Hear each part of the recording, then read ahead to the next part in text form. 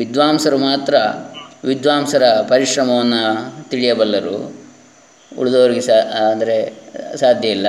ಹೇಗೆ ಅಂತ ಕೇಳಿದರೆ, ಬಂಜೆಗೆ ಹೇಗೆ ತಾನೇ ಹೆರಿಗೆ ನೋವಿನ ಅನುಭವ ಆಗಲಿಕ್ಕೆ ಸಾಧ್ಯ ಅಂತೇಳಿ ಭಾಳ ಒಳ್ಳೆಯ ಸುಭಾಷಿತ ಸಂಸ್ಕೃತದಲ್ಲಿ ಇರತಕ್ಕಂಥದ್ದು. ಹಾಗೆ ಸಂಸ್ಕೃತ ಸಂಸ್ಕೃತ ಸ್ವಲ್ಪ ಕಲ್ತಿದ್ದೇನೆ ಸರ್. ಹೌದು. ಸಂಸ್ಕೃತದಲ್ಲಿ ಕೆಲವು ರಚನೆಗಳು ಕೂಡ ಮಾಡಿದ್ದೇನೆ.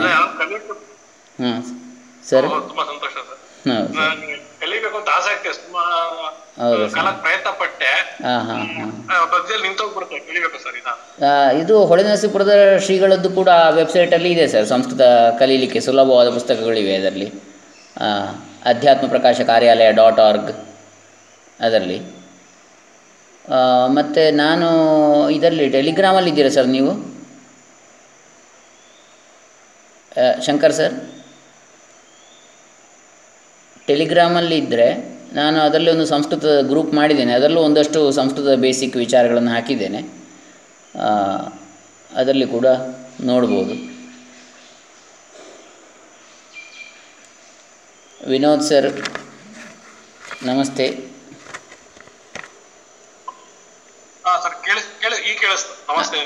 ಹಾಂ ಹಾಂ ಹಾಂ ನಮಸ್ಕಾರ. ನಮಸ್ತೆ ವಿನೋದ್ ಅವರೇ, ನಮಸ್ತೆ. ತಮ್ಮ ಪರಿಚಯ?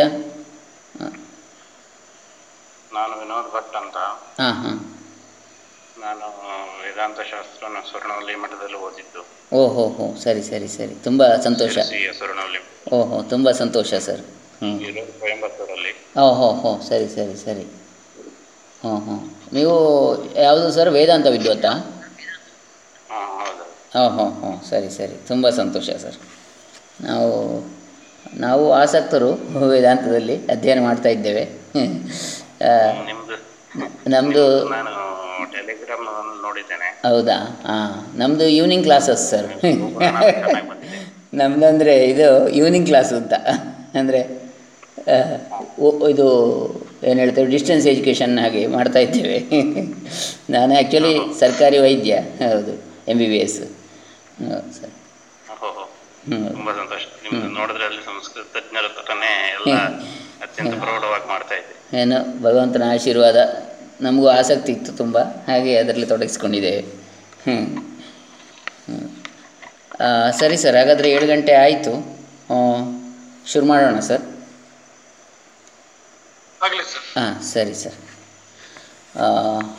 ಎಲ್ರಿಗೂ ಸ್ವಾಗತ. ಇವತ್ತು ನಾವು ಸಚ್ಚಿದಾನಂದ ಸೂಕ್ತಿಗಳು ಎನ್ನತಕ್ಕಂತಹ ಕೃತಿ, ಇದು ವೇದಾಂತವನ್ನು ಈಗಾಗಲೇ ಪ್ರವೇಶ ಮಾಡಿರತಕ್ಕಂಥವರಿಗೆ ಅಂತೇಳಿ ಅಧ್ಯಾತ್ಮ ಪ್ರಕಾಶ ಕಾರ್ಯಾಲಯದವರು ಪ್ರಕಾಶಪಡಿಸಿರ್ತಕ್ಕಂತಹ ವರ್ಗೀಕರಿಸಿರ್ತಕ್ಕಂತಹ ಕೃತಿಗಳಲ್ಲಿ 15ನೇದು.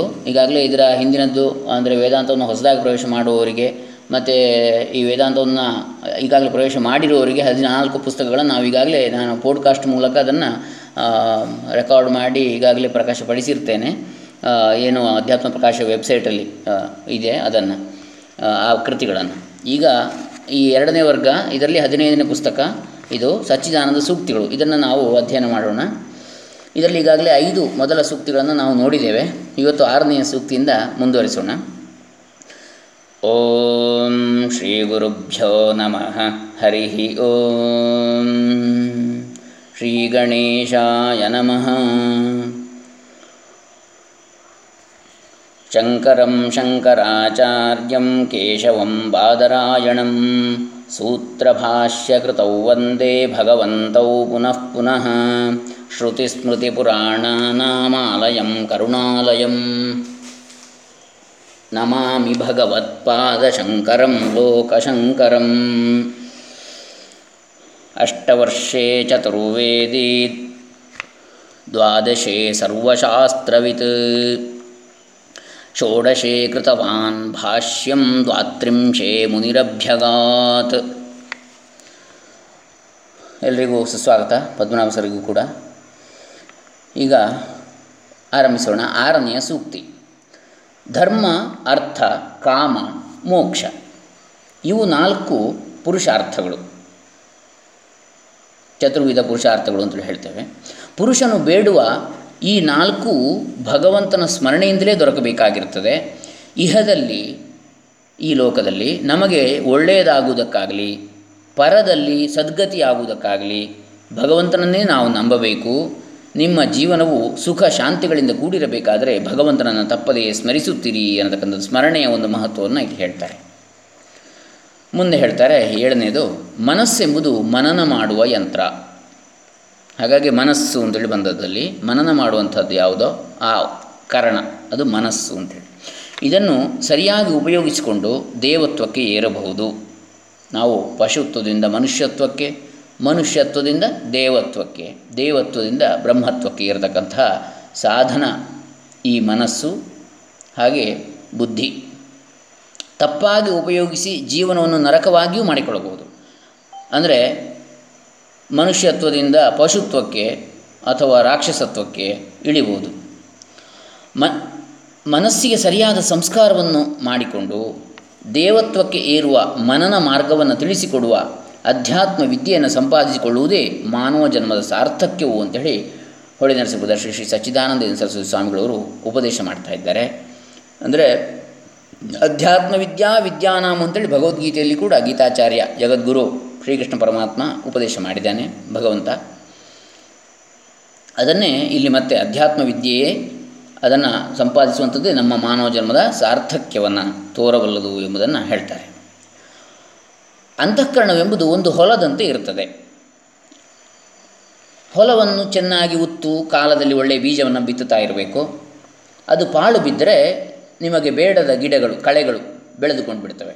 ಅಂತಃಕರಣದಲ್ಲಿ ಒಳ್ಳೆಯ ಸಂಸ್ಕಾರವಾಗುವಂಥ ಉತ್ತಮ ಭಾವನೆಗಳನ್ನು ಬಿತ್ತುತ್ತಿರಬೇಕು. ಅದನ್ನು ಹಾಗೇ ಬಿಟ್ಟರೆ ದುರ್ಭಾವನೆಗಳು ಎದ್ದುಕೊಳ್ತವೆ. ಹೊಲದ ನೆಲದ ಸ್ವಭಾವಕ್ಕೆ ತಕ್ಕಂತೆ ಪೈರು ಬೆಳೆಯುತ್ತದೆ. ಹಾಗೆಯೇ ಅಂತಃಕರಣದ ವಾಸನಾಶಯಕ್ಕೆ ತಕ್ಕಂತೆ ಅದರಲ್ಲಿರುವ ಭಾವನೆಗಳು ಎದ್ದುಕೊಳ್ತವೆ. ಹಾಗಾಗಿ ನಾವು ಮೆದುಳಿಗೆ ಮೇವು ಅಂತೇಳಿ ಹೇಳೋದು, ಸರಿಯಾದ ಮೇವನ್ನು ಕೊಡಬೇಕು ಮನಸ್ಸಿಗೆ ಅಂಥೇಳಿ. ಸರಿಯಾದ ಸದ್ವಿಚಾರಗಳನ್ನು ಕೊಟ್ಟರೆ ಆವಾಗ ಅಲ್ಲಿ ಬೇರೆದಕ್ಕೆ ಜಾಗ ಇಲ್ಲದೆ ಆಗ್ತದೆ. ಯಾವಾಗ ನಾವು ಕಳೆಗಳನ್ನು ಕಿತ್ತು ಬೆಳೆಗಳನ್ನು ಬೆಳೆದಾಗ ಆವಾಗ ಬೆಳೆ ಹುಲಸಾಗಿ ಬೆಳೀತದೆ, ನಮಗೆ ಒಳ್ಳೆಯ ಫಲ ಸಿಗ್ತದೆ. ಅದೇ ರೀತಿಯಲ್ಲಿ ಈ ಮನಸ್ಸು ಕೂಡ ಹೊಲದಂತೆ ಅಂತೇಳಿ ಉದಾಹರಣೆ ಕೊಡ್ತಾರೆ ಭಾಳ ಚೆನ್ನಾಗಿ. ಆ ಹೊಲದಲ್ಲಿ ನಾವು ಅದನ್ನು ಚೆನ್ನಾಗಿ ಹಸನು ಮಾಡಿ ಅದನ್ನು ಮಾಡಿ ಅಂದರೆ ಚಿತ್ತಶುದ್ಧಿಯನ್ನು ಹೊಂದಿ, ಧರ್ಮ ಕರ್ಮಾಚರಣೆಗಳಿಂದ ಚಿತ್ತಶುದ್ಧಿಯನ್ನು ಹೊಂದಿ ಆ ಬಳಿಕ ಆ ಹಸನಾದ ಹೊಲದಲ್ಲಿ ಈ ಅಧ್ಯಾತ್ಮದ ಬೀಜವನ್ನು ಬಿತ್ತಿ ಅಧ್ಯಾತ್ಮದ ವೃಕ್ಷವನ್ನು ನಾವು ಹೇಗೆ ರೂಢಮೂಲವಾಗಿ ಬೆಳೆಸ್ಕೊಳ್ಬೇಕು ಅಂತ. ನಾವು ದೃಢವಾದ ವೃಕ್ಷವಾದರೆ ಅಲ್ಲಿ ಆ ಬೇರು ಗಟ್ಟಿಯಾದರೆ ಆಮೇಲೆ ವೃಕ್ಷ ಅಲ್ಲಾಡೋದಿಲ್ಲ. ಸಣ್ಣ ಗಿಡ ಆದರೆ ಸಾಯ್ಬೋದು, ಬೇಗನೆ ಸಾಯ್ತದೆ. ಅಥವಾ ಅಂದರೆ ಬೆಳೆದು ತುಂಬ ದೊಡ್ಡದಾಗಿ ಬಲಿಷ್ಠವಾದಾಗ ಅದರಲ್ಲೇ ಅನೇಕ ಜೀವಿಗಳು ಆಶ್ರಯವನ್ನು ಹೊಂದುವಂತೆ ಆಗ್ತದೆ ಅಂತೇಳಿ ಹೇಳ್ತಾರೆ. ದೊಡ್ಡ ವಟವೃಕ್ಷ, ಅದರಲ್ಲಿ ಅನೇಕ ಜೀವಿಗಳು ಅದನ್ನೇ ಆಶ್ರಯಿಸಿ ಬದುಕ್ತವೆ. ಆ ರೀತಿ ನಾವು ಆಗಬೇಕು ಅಧ್ಯಾತ್ಮದಲ್ಲಿ ಅನ್ನತಕ್ಕಂಥದ್ದು ಇದರ ಆಶಯ. ಅಂದರೆ ಅಂತಃಕರಣದ ವಾಸನಾಶಯ ಅಂದರೆ ಚಿತ್ತದಲ್ಲಿರ್ತಕ್ಕಂಥ ಸಂಸ್ಕಾರಗಳು ಯಾವುದಿದೆ ಅದು. ಜಲಾಶಯ ಅಂತೇಳಿ ಹೇಳಿದಾಗ ವಾಸನೆಗಳ ಆಶಯ, ವಾಸನೆಗಳ ಅಂದರೆ ಪೂರ್ವ ಸಂಸ್ಕಾರಗಳು, ಪುಣ್ಯ ಪಾಪ ಇತ್ಯಾದಿಗಳು. ಅದಕ್ಕೆ ತಕ್ಕಂತೆ ಅದರಲ್ಲಿ ಬಿತ್ತಿದಂತೆ ಬೆಳೆ ಸುಳ್ಳಲ್ಲ ಅಂಥೇಳಿ. ಹಾಗಾಗಿ ನಿಮ್ಮ ಭಾವನೆಗಳು ಮಂತ್ರಾಸ್ತ್ರಗಳಂತೆ ಇರುವವು. ನಮ್ಮ ಭಾವನೆ ಯದ್ಭಾವಂ ತದ್ಭವತಿ. ಆ ಭಾವನೆ ಹೇಗಿರ್ತದೋ ಅದೇ ರೀತಿ ಆಗಿಬಿಡ್ತದೆ. ಹಾಗಾಗಿ ನಾವು ಇದಕ್ಕೆ ಅನೇಕ ಉದಾಹರಣೆಗಳನ್ನು ಜೀವನದಲ್ಲಿ ಕಾಣ್ತೇವೆ. ಹಾಗಾಗಿ ನಿಮ್ಮ ಭಾವನೆಗಳು ಮಂತ್ರಾಸ್ತ್ರಗಳಂತ ಇರ್ತವೆ ಅಂತೇಳಿ ಹೋಲಿಕೆ ಮಾಡ್ತಾರೆ ಶ್ರೀಗಳು. ಎಂಥ ಭಾವನೆಯನ್ನು ಮಾಡುವಿರೋ ಅಂಥ ವಾಸನೆಗಳು ಅಂತಃಕರಣದಲ್ಲಿ ತಳ ಊರಿಕೊಳ್ತವೆ, ಸಂಸ್ಕಾರಗಳು, ವಾಸನೆಗಳು. ಅವಕ್ಕೆ ವಿರುದ್ಧವಾದ ವಾಸನೆಗಳನ್ನು ನಿರ್ಬಲಗೊಳಿಸಿ, ಅಂದರೆ ಶುದ್ಧವಾದಂಥ ವಾಸನೆಗಳು ಸಂಸ್ಕಾರಗಳನ್ನು ಬಲಗೊಳಿಸಿ ಅದಕ್ಕೆ ವಿರುದ್ಧವಾದ ಅಶುದ್ಧವಾದ ವಾಸನೆಗಳನ್ನು ಅಂದರೆ ಸಂಸ್ಕಾರಗಳನ್ನು ನಿರ್ಬಲಗೊಳಿಸಿ ಕ್ರಮಕ್ರಮವಾಗಿ ಅವುಗಳನ್ನು ನಿರ್ಮೂಲಗೊಳಿಸುತ್ತವೆ. ಶುದ್ಧವಾದ ವಾಸನೆಗಳನ್ನು ಹೆಚ್ಚು ನಾವು ಬೆಳೆಸ್ಕೊಂಡ್ರೆ. ಆದ್ದರಿಂದ ನಾವು ಉದಾಹರಣೆ ನೋಡಿರ್ಬೋದು, ದೊಡ್ಡ ದೊಡ್ಡ ಮರಗಳಾಗಿ ಬೆಳೆದ್ರೆ ನಾವು ಬೆಳೆದಂತಹ ಬೆಳೆ ಆಮೇಲೆ ಅದರ ಅಡಿಯಲ್ಲಿ ಕಳೆಗಳು ದೊಡ್ಡ ಇದು ಆಗೋದಿಲ್ಲ. ದೊಡ್ಡ ಕಳೆಗಳು ತುಂಬ ಬರಲಿಕ್ಕೆ ಸಾಧ್ಯ ಇಲ್ಲ. ಅಲ್ಲಿ ತುಂಬ ನೆರಳು ದಟ್ಟವಾಗಿ ಬಿದ್ದರೆ ಆಮೇಲೆ ಕೆಳಗಡೆ ಜಾಗ ಇರೋದಿಲ್ಲ, ಅದಕ್ಕೆ ಸೂರ್ಯನ ಬೆಳಕು ಸರಿ ಬೀಳುವುದಿಲ್ಲ. ಆವಾಗ ಬೇರೆ ಕಳೆಗಳು ಹೆಚ್ಚಾಗಿ ಬೆಳೆಯುವುದಿಲ್ಲ ಅಂತ ಹೇಳುವಂಥದ್ದು ಉದಾಹರಣೆ ಇದಕ್ಕೆ. ಆದ್ದರಿಂದ ನಿಮ್ಮ ಭಾವನೆಗಳ ವಿಷಯದಲ್ಲಿ ಬಹಳ ಎಚ್ಚರಿಕೆಯಿಂದಿರಿ ಅಂತೇಳಿ ಶ್ರೀಗಳು ಎಚ್ಚರಿಸ್ತಾರೆ ನಮ್ಮನ್ನು. ನಿಮ್ಮ ಮನಸ್ಸೇ ನಿಮ್ಮ ಜೀವನವನ್ನು ಸುಖಮಯವಾಗಿ ಅಥವಾ ದುಃಖಮಯವಾಗಿ ಮಾಡುತ್ತಿರುವುದು. ಮನ ಏವ ಮನುಷ್ಯಾಣಾಂ ಕಾರಣಂ ಬಂಧ ಮೋಕ್ಷಯೋಹೋ ಎನ್ನುವುದನ್ನೇ ಹೇಳ್ತಾರೆ ಇಲ್ಲಿ ಶ್ರೀಗಳು. ಮನಸ್ಸೇ ನಮ್ಮ ಬಂಧನಕ್ಕೂ ಮೋಕ್ಷಕ್ಕೂ ಕಾರಣ ಅಂತೇಳಿ. ಅದು ಭಾವಂ ತದ್ಭವತಿ. ನಾವು ಪಾಪೋಹಂ ಪಾಪಕರ್ಮಾಹಂ ಅಂತೇಳಿ ಜಪಿಸ್ತಾ ಇದ್ದರೆ ಪಾಪಿಗಳೇ ಆಗಿಬಿಡ್ತೇವೆ. ನಾವು ಅಮೃತಪುತ್ರರು ಎನ್ನುವುದನ್ನು ನೆನಪಿಸ್ತಾ ಇದ್ದರೆ ನಾವು ಅಮೃತಪುತ್ರರೇ ಆಗಿಬಿಡ್ತೇವೆ. ನಾವು ಅಮೃತಾತ್ಮರೇ ಆಗಿಬಿಡ್ತೇವೆ. ನಿಜವಾಗಿ ಆಗಿದ್ದೇವೆ, ಅದನ್ನು ತಿಳಿಯದೆ ಅಜ್ಞಾನದಲ್ಲಿ ಮುಳುಗಿಬಿಡ್ತೇವೆ, ಅದನ್ನು ತಿಳಿಯದಿದ್ದರೆ. ಹಾಗಾಗಿ ಮನಸ್ಸಿನಲ್ಲಿ ಉತ್ತಮವಾದ ಭಾವನೆಗಳೇ ಬರ್ತಾ ಇದ್ದರೆ ಅದರಲ್ಲಿ ದುಃಖವು ಎಂದೆಂದಿಗೂ ತಲೆದೋರದೇ ಇರ್ತದೆ. ನಾವು ನೋಡಿರ್ಬೋದು, ಯಾವಾಗ ನಾವು ಆದಷ್ಟು ಸರಿಯಾದ ಸನ್ಮಾರ್ಗದಲ್ಲಿ ನಡೀತಾ ಇರ್ತೇವೋ, ಸತ್ಸಂಕಲ್ಪಗಳನ್ನೇ ಮಾಡ್ತಾ ಇರ್ತೇವೋ, ಸದ್ವಾಕ್ಯಗಳನ್ನೇ ನುಡಿತಾ ಇರ್ತೇವೋ, ಆವಾಗ ನಮಗೆ ಕೆಟ್ಟದ್ದು ಅಥವಾ ದುಃಖಗಳು ಆಗತಕ್ಕಂಥದ್ದು ತುಂಬ ಕಡಿಮೆ. ಆಗ ಏನಾದರೂ ಆದರೂ ಕೂಡ ಅದನ್ನು ಸಹಿಸುವ ಶಕ್ತಿ ಕೂಡ ನಮಗೆ ಬರ್ತದೆ, ಅದರಿಂದ ಬಹುಬೇಗ ಪಾರಾಗಿ ಬಿಡ್ತೇವೆ ಕೂಡ. ಹಾಗಾಗಿ ನಾವು ಆದಷ್ಟು ತ್ರಿಕರಣಪೂರ್ವಕವಾಗಿ ಪರಿಶುದ್ಧಿಯನ್ನು ಹೊಂದಲಿಕ್ಕೆ ಪ್ರಯತ್ನಿಸ್ತಾ ಇರಬೇಕು ಅನ್ನತಕ್ಕಂಥದ್ದು ಶ್ರೀಗಳ ಆಶಯ, ಉಪದೇಶ. ಉತ್ತಮ ಭಾವನೆಗಳು ಮಾತ್ರವೇ ಮನಸ್ಸಿನಲ್ಲಿ ಮನೆ ಮಾಡಿಕೊಳ್ಳಬೇಕಾದರೆ ಅದನ್ನು ಯಾವಾಗಲೂ ಭಗವಂತನಿಗೆ ಸಂಬಂಧಿಸಿಕೊಳ್ಳಬೇಕು. ಮನಸ್ಸನ್ನು ನಾವು ಮನುಷ್ಯರ ಬಗ್ಗೆ, ಇತರ ಸಂಬಂಧಗಳ ಬಗ್ಗೆ, ವೃತ್ತಿಗಳ ಬಗ್ಗೆ ಇತ್ಯಾದಿಗಳ ಬಗ್ಗೆ ನಾವು ಹೆಚ್ಚು ಚಿಂತನೆಯನ್ನು ಮಾಡ್ತಾ ಹೋದರೆ ಆಗ ನಮ್ಮ ಇದು ಶಾಂತಿಯನ್ನು ಹೊಂದುವುದಿಲ್ಲ ಮನಸ್ಸು. ಯಾವಾಗ ಭಗವದ್ವಿಷಯವಾಗಿ ಅದನ್ನು ತೊಡಗಿಸ್ತೇವೋ ಆವಾಗ ಮಾತ್ರ ಮನಸ್ಸು ಶಾಂತಿಯನ್ನು, ನೆಮ್ಮದಿಯನ್ನು ಕಾಣಬಲ್ಲದು. ಹಾಗಾಗಿ ನಾವು ನಮ್ಮ ಮನಸ್ಸು ಎನ್ನತಕ್ಕಂಥದ್ದು ಆ ಮನಸ್ಸು ಎನ್ನತಕ್ಕಂಥದ್ದು ಭಗವನ್ಮಯವಾಗಬೇಕು, ಭಗವಂತನಿಂದ ತುಂಬಿ ಬಿಡಬೇಕು. ಮನ್ಮನಾ ಭವ ಮದ್ಭಕ್ತೋ ಮದ್ಯಾಜೀವಾಂ ನಮಸ್ಕುರು ಮಾಮೇ ವೈಶ್ಯಸಿ ಕೌಂತೆಯ ಸದಾ ತದ್ಭಾವಭಾವಿತಃ ಅಂತೇಳಿ ಶ್ರೀಕೃಷ್ಣ ಹೇಳ್ತಾನೆ ಭಗವದ್ಗೀತೆಯಲ್ಲಿ. ನನ್ನಲ್ಲಿಯೇ ಮನಸ್ಸನ್ನು ತೊಡಗಿಸು ಅಂತೇಳಿ. ಅಂದರೆ ಭಗವತ್ ತತ್ವದಲ್ಲೇ ನಾವು ಮನಸ್ಸನ್ನು ತೊಡಗಿಸಿದಾಗ ಬೇರೆ ಯಾವ ದುಷ್ಟ ಯೋಚನೆಗಳಾಗಲಿ ಅಥವಾ ಚಿಂತೆಗಳಾಗಲಿ ನಮ್ಮನ್ನು ಕಾಡುವುದಿಲ್ಲ. ಇನ್ನು ನಿಮಗೆ ಬೇಕಾಗಿರುವ ಆಹಾರ, ಬಟ್ಟೆ, ಭೋಗ್ಯ ವಸ್ತುಗಳು ಎಲ್ಲವೂ ಈಶ್ವರನ ಅನುಗ್ರಹದಿಂದಲೇ ದೊರೆಯತಕ್ಕವು. ಈಶಾವಾಸ್ಯಮಿದಂ ಸರ್ವಂ ಯತ್ಕಿಂಚ ಜಗತ್ಯಾನ್ ತೇನ ತ್ಯಕ್ತೇನ ಭುಂಜೀಧಾಮಾಗೃತಃ ಕಸ್ಯ ಸ್ವಿದ್ಧನಂ. ಈಶಾವಾಸ್ಯ ಉಪನಿಷತ್ತಿನ ಮಂತ್ರದ ಸಾರವನ್ನು ಇಲ್ಲಿ ಹೇಳ್ತಾರೆ. ನಿಮಗೆ ಬೇಕಾಗಿರುವ ಆಹಾರ, ಬಟ್ಟೆ, ಭೋಗ್ಯ ವಸ್ತುಗಳು ಎಲ್ಲವೂ ಈಶ್ವರನ ಅನುಗ್ರಹದಿಂದಲೇ, ತೇನ ತ್ಯಕ್ತೇನ ಭುಂಜೀತಾಹ, ಅವನ ಅನುಗ್ರಹದಿಂದಲೇ ದೊರೆಯತಕ್ಕವು. ಅವನು ಏನನ್ನು ನಮಗೆ ಕೊಡ್ತಾನೋ ಅದನ್ನೇ ನಾವು ಉಣ್ಣಬೇಕು. ಭೋಗ್ಯ ವಸ್ತುಗಳನ್ನು ಅನುಭವಿಸುವುದಕ್ಕೆ ಬೇಕಾದ ಆರೋಗ್ಯ, ಬಲ, ಬುದ್ಧಿ ಮುಂತಾದವುಗಳು ಆತನಿಂದಲೇ ಪಡೆದುಕೊಳ್ಳಬೇಕಾದವುಗಳು. ಈಗ ಭೋಗ್ಯ ವಸ್ತುಗಳು ಇರ್ಬೋದು ಒಬ್ಬನಿಗೆ, ಆದರೆ ಸಕ್ಕರೆ ಕಾಯಿಲೆ ಇದ್ದುಬಿಟ್ರೆ ಸಿಹಿಯನ್ನು ತಿನ್ನಲಿಕ್ಕಾಗೋದಿಲ್ಲ. ಎಷ್ಟು ಬೇಕಾದಷ್ಟು ಇದ್ದರೂ ಕೂಡ ಸಿಹಿ ಅಂತೇಳಿಲ್ಲ, ಯಾವುದೇ ಆಹಾರದಲ್ಲಿ ತುಂಬ ಪಥ್ಯ ಮಾಡಬೇಕಾಗ್ತದೆ. ಅದೇ ರೀತಿ ನಮಗೆ ಯಾವುದೇ ಭೋಗ್ಯ ವಸ್ತುಗಳು ಇರಬಹುದು, ಅದನ್ನು ಅನುಭವಿಸುವಂತಹ ಯೋಗ್ಯತೆಯನ್ನು, ಭೋಗ್ಯ ವಸ್ತುಗಳನ್ನು ಅನುಭವಿಸುವ ಯೋಗ್ಯತೆಯನ್ನು ಕೂಡ ಪರಮಾತ್ಮನೇ ನಮಗೆ ಕೊಡಬೇಕಾಗ್ತದೆ. ಪರಮೇಶ್ವರನನ್ನೇ ಭಕ್ತಿಯಿಂದ ಶರಣು ಹೋಗುವವರಿಗೆ ಇಂದ್ರಿಯಗಳ ದಾಸರಾಗದಂತಹ ಸ್ವಾತಂತ್ರ್ಯವನ್ನೂ ಆನಂದವನ್ನೂ ಆತನೇ ಕೊಡ್ತಾನೆ ಅಂತ ಹೇಳ್ತಾರೆ. ಅಂದರೆ ಶರಣು ಹೋಗುವಂಥದ್ದು, ಶರಣಂ ಅಂದರೆ ಆಶ್ರಯ ಸ್ಥಾನ, ಮನೆ ಅಂತೇಳಿ ಅರ್ಥ. ನಾವು ಆ ಪರಮಾತ್ಮನನ್ನೇ ಆಶ್ರಯಿಸಿದರೆ, ಅವನನ್ನೇ ನಮ್ಮ ಮನೆಯಾಗಿ ಮಾಡಿಕೊಂಡ್ರೆ, ಅವನಲ್ಲೇ ಸದಾ ನೆಲೆಸಿದರೆ ನಮ್ಮ ಮನಸ್ಸು, ಬುದ್ಧಿ, ಇಂದ್ರಿಯಗಳು, ಆವಾಗ ಅವನು ಏನು ಮಾಡ್ತಾನೆ, ಇಂದ್ರಿಯಗಳ ದಾಸರಾಗದಂತಹ ಸ್ವಾತಂತ್ರ್ಯವನ್ನು ನಮಗೆ ಕೊಡ್ತಾನೆ. ಈಗ ನಾವು ಪರತಂತ್ರರಾಗಿಬಿಟ್ಟಿದ್ದೇವೆ. ಇಂದ್ರಿಯಗಳು ಹೇಳಿದಾಗೆ, ಮನಸ್ಸು ಹೇಳಿದಾಗೆ ಕುಣಿಯುವ ಕಾರಣ ನಾವು ಸ್ವಾತಂತ್ರ್ಯ ಇಲ್ಲದವರಂತೆ ಆಗಿಬಿಟ್ಟಿದ್ದೇವೆ. ಆದರೆ ಇಂದ್ರಿಯಗಳ ದಾಸರಾಗದಂತಹ ಸ್ವಾತಂತ್ರ್ಯವನ್ನು ಮತ್ತು ಆನಂದವನ್ನು ಆತನೇ ಕೊಡ್ತಾನೆ, ಅವನನ್ನು ಶರಣ ಹೊಂದಿದರೆ. ಅದನ್ನೇ ಹೇಳಿದ್ದು, ಸರ್ವಧರ್ಮಾನ್ ಪರಿತ್ಯಜ್ಯ ಮಾಮೇಕಂ ಶರಣಂ ವ್ರಜ ಅಹಂ ತ್ವಾ ಸರ್ವಪಾಪೇಭ್ಯೋ ಮೋಕ್ಷಯಿಷ್ಯಾಮಿ ಮಾ ಶುಚಃ ಅಂತ ಕೃಷ್ಣ ಹೇಳಿದ್ದು. ನಿನಗೆ ಕನ್ಫ್ಯೂಸ್ ಆಗ್ತಾ ಉಂಟು, ನಾನು ಇಷ್ಟೆಲ್ಲ ಹೇಳಿದೆ, ಭಕ್ತಿ ಯೋಗ, ಜ್ಞಾನ ಯೋಗ, ಸಾಂಖ್ಯ ಯೋಗ, ಬೇರೆ ಬೇರೆ ಎಲ್ಲ ಯೋಗಗಳನ್ನು ಹೇಳಿ, ಕರ್ಮಯೋಗ ಎಲ್ಲ ಹೇಳಿ ಕೇಳಿ ಕೊನೆಗೆ ಕನ್ಫ್ಯೂಸ್, ನಿಮಗೆ ಗೊಂದಲ ಆಗ್ತಾ ಇದೆ ಅಂತೇಳಿ. ಆದರೆ ಎಲ್ಲವನ್ನು ಬಿಟ್ಟುಬಿಡಪ್ಪ, ನನಗೆ ಸರ್ವಧರ್ಮಾನ್ ಪರಿತ್ಯಜ್ಯ ಮಾಮೇಕಂ ಶರಣಂ ವ್ರಜ, ನನ್ನಲ್ಲಿ ಶರಣ ಹೊಂದು, ನನ್ನೊಬ್ಬನನ್ನೇ, ಅಂದರೆ ಆ ಪರಮಾತ್ಮನನ್ನೊಬ್ಬನನ್ನೇ ಶರಣ ಹೊಂದು. ಮನ್ಮನಾಭವ ಮದ್ಭಕ್ತು ಅಂತ ಹೇಳಿದಾಗೆ ಇಲ್ಲಿ ಸರ್ವಧರ್ಮಾನ್ ಪರಿತ್ಯಜ್ಯ ಮಾಮೇಕಂ ಶರಣಂ ವ್ರಜ ಅಹಂ ತ್ವಾಂ, ನಾನು ನಿನ್ನನ್ನು ಸರ್ವಪಾಪೇಭ್ಯ ಮೋಕ್ಷಯಿಷ್ಯಾಮಿ ಮಾ ಶುಚಃ, ನಿನ್ನನ್ನು ನಾನು ಎಲ್ಲ ಪಾಪಗಳಿಂದ ಬಿಡುಗಡೆ ಮಾಡ್ತೇನೆ. ಮೋಚಯಿಷ್ಯಾಮಿ ಅಂದರೆ ಬಿಡುಗಡೆ ಮಾಡ್ತೇನೆ, ನಿನ್ನ ಎಲ್ಲ ಸಂಕಟಗಳಿಂದ ಮುಕ್ತಿಗೊಳಿಸ್ತೇನೆ ನಾನು, ಏನು ಹೆದರಬೇಡ, ನಿರ್ಭಯನಾಗಿರೋ. ಅದನ್ನು ಹೇಳಿದೆ, ಯೋಗಕ್ಷೇಮಂ ವಹಾಮ್ಯಹಂ. ನಾವು ಸಂಪೂರ್ಣ ಶರಣಾಗತಿಯನ್ನು ಹೊಂದಿದ್ರೆ ನಮ್ಮ ಯೋಗ ಮತ್ತು ಕ್ಷೇಮ ಎರಡನ್ನೂ ಅವನೇ ನೋಡಿಕೊಳ್ತಾನೆ. ಇಲ್ಲದೇ ಇರತಕ್ಕಂಥದ್ದರ ಪ್ರಾಪ್ತಿಯೇ ಯೋಗ. ಇನ್ನು ಕ್ಷೇಮ ಅಂತ ಹೇಳಿದರೆ ಇರುವುದನ್ನು ಉಳಿಸಿಕೊಳ್ಳುವಂಥದ್ದು. ಹಾಗಾಗಿ ಅದನ್ನು ಅವನೇ ನೋಡಿಕೊಳ್ತಾನೆ. ಆತನನ್ನೇ ಮರೆ ಹೋಗಬೇಕು, ಆತನೇ ನಿಮ್ಮ ಯೋಗಕ್ಷೇಮವನ್ನು ನೋಡಿಕೊಳ್ತಾನೆ. ಅದನ್ನು ಹೇಳ್ತಾರೆ ಇಲ್ಲಿ ಶ್ರೀಗಳು. ಇರಲಿ, ಮುಂದೆ ನಮ್ಮ ಬುದ್ಧಿಯು ಯಾವ ದಿಕ್ಕಿನಲ್ಲಿ ಹರಿಯುತ್ತಾ ಇರ್ತದೋ ಅದಕ್ಕೆ ತಕ್ಕಂತೆ ನಮ್ಮ ಹೊರ ಜೀವನವು ರೂಪಿಸಿಕೊಡ್ತದೆ. ಬುದ್ಧಿಯನ್ನು ಉತ್ತಮವಾದ ಹಾದಿಯಲ್ಲಿ ಹೋಗುವಂತೆ ಮಾಡುವುದಕ್ಕೆ ಭಗವಂತನನ್ನು ಬೇಡಿಕೊಳ್ಳುವುದೇ ಉತ್ತಮವಾದ ಉಪಾಯ. ಹಾಗಾಗಿ ನನಗೆ ಸದ್ಬುದ್ಧಿಯನ್ನು ಕೊಡು, ಒಳ್ಳೆಯ ಬುದ್ಧಿ ಕೊಡು ಅಂತ ನಾವು ಪ್ರಾರ್ಥನೆ ಮಾಡಬೇಕು ಭಗವಂತನಲ್ಲಿ. ನಮ್ಮ ಮಕ್ಕಳಿಗೂ ಕೂಡ ವಿದ್ಯೆ ಕೊಡಿ, ಬುದ್ಧಿ ಕೊಡಿ, ಆರೋಗ್ಯ ಕೊಡಿ, ಆಯುಷ್ಯ ಕೊಡಿ. ಮೊದಲು ವಿದ್ಯೆ ಬುದ್ಧಿಗಳನ್ನು ನಾವು ಕೇಳಬೇಕು. ಯಾಕಂದರೆ ಅದು ಇದ್ದರೆ ಬಾಕಿಯೆಲ್ಲ ಸರಿಯಾಗ್ತದೆ. ಬಾಕಿಯೆಲ್ಲ ಇದ್ದು ಅದು ಇಲ್ಲದೇ ಇದ್ದರೆ ಪ್ರಯೋಜನ ಇಲ್ಲ. ಹಾಗಾಗಿ ಉತ್ತಮವಾದ ಹಾದಿಯಲ್ಲಿ ಹೋಗುವಂತೆ ಮಾಡುವುದಕ್ಕೆ ಧಿಯೋ ಯೋನಃ ಪ್ರಚೋದಯಾತ್ ಅಂತೇಳಿ ಹೇಳಿದ ಹಾಗೆ, ಅಂದರೆ ನಮ್ಮ ಬುದ್ಧಿಗಳನ್ನು ಪ್ರಚೋದಿಸಲಿ ಆ ಪರಮೇಶ್ವರ ಪರಮಾತ್ಮ ತತ್ವ ನಮ್ಮನ್ನು ಸರಿಯಾದ ದಾರಿಯಲ್ಲಿ ಸನ್ಮಾರ್ಗದಲ್ಲಿ ಪ್ರಚೋದಿಸಲಿ ಅಂತಕ್ಕಂಥದ್ದೇ ನಮ್ಮ ನಿತ್ಯದ ಗಾಯತ್ರಿ ಆಗಬೇಕು ಎನ್ನತಕ್ಕಂಥದ್ದು. ಭಗವಂತನನ್ನು ಬೇಡಿಕೊಳ್ಳುವುದೇ ಉತ್ತಮವಾದ ಉಪಾಯ. ಭಗವಂತನೇ ನಮಗೆ ಒಳ್ಳೆಯ ಬುದ್ಧಿಯನ್ನು ಕೊಡು ಎಂಬುದು ಪ್ರಾರ್ಥನೆಗಳಲ್ಲಿ ಎಲ್ಲ ಉತ್ತಮವಾದದ್ದು ಅಂತ ಹೇಳ್ತಾರೆ ಶ್ರೀಗಳು. ಭಗವಂತನೇ ನಮಗೆ, ನನಗೆ ಅಲ್ಲ, ನಮಗೆ, ನಮ್ಮೆಲ್ಲರಿಗೆ ಒಳ್ಳೆಯ ಬುದ್ಧಿಯನ್ನು ಕೊಡು. ಯಾಕೆ ಬುದ್ಧಿ ಒಳ್ಳೆಯದಾಗಿಬಿಟ್ರೆ ಲೋಕವೇ ಕಲ್ಯಾಣ ಆಗಿಬಿಡ್ತದೆ. ಎಲ್ಲರೂ ಅವರವರ ಅಭಿವೃದ್ಧಿ ಆಯಿತು, ಲೋಕವೂ ಕೂಡ ಒಳ್ಳೆಯದಾಗ್ತದೆ. ಅದು ಒಂದು. ಇನ್ನೊಂದು ನಾವೇನು ಪ್ರಾರ್ಥನೆ ಮಾಡ್ಬೋದು ಅಂತ ಹೇಳಿದರೆ, ಜಗತ್ತಿಗೆಲ್ಲ ಒಳ್ಳೆಯದಾಗಲಿ, ವಿಶ್ವಕ್ಕೆ ಶಾಂತಿ ಆಗಲಿ ಎನ್ನತಕ್ಕಂಥ ಪ್ರಾರ್ಥನೆ. ಯಾಕೆ ವಿಶ್ವದಲ್ಲಿ ನಾವು ಕೂಡ ಇದ್ದೇವೆ, ವಿಶ್ವದ ಸದಸ್ಯರು. ವಿಶ್ವಕ್ಕೆ ಶಾಂತಿ ಆದರೆ ನಮಗೆ ಶಾಂತಿ ಆಗದೇ ಇರ್ತದೆ. ಹಾಗಾಗಿ ಆ ಉದಾತ್ತವಾದ ಹಾರೈಕೆ, ಎಲ್ಲರಿಗೂ ಒಳ್ಳೆಯದಾಗಲಿ ಅನ್ನುವಂಥ ಹಾರೈಕೆ, ಅದು ನಮಗೆ ಇನ್ನಷ್ಟು ಹೆಚ್ಚಿನ ಶಾಂತಿಯನ್ನು ಕೊಡ್ತದೆ, ಹೆಚ್ಚಿನ ಬಲವನ್ನು ಕೊಡ್ತದೆ. ಯಾಕೆ ಇತರರಿಗಾಗಿಯೂ ನಾವು ಬೇಡಿಕೊಂಡಿದ್ದೇವೆ. ಹಾಗಾಗಿ ಅವರೆಲ್ಲರ ಹಾರೈಕೆ ಕೂಡ ನಮಗೆ ಇರ್ತದೆ.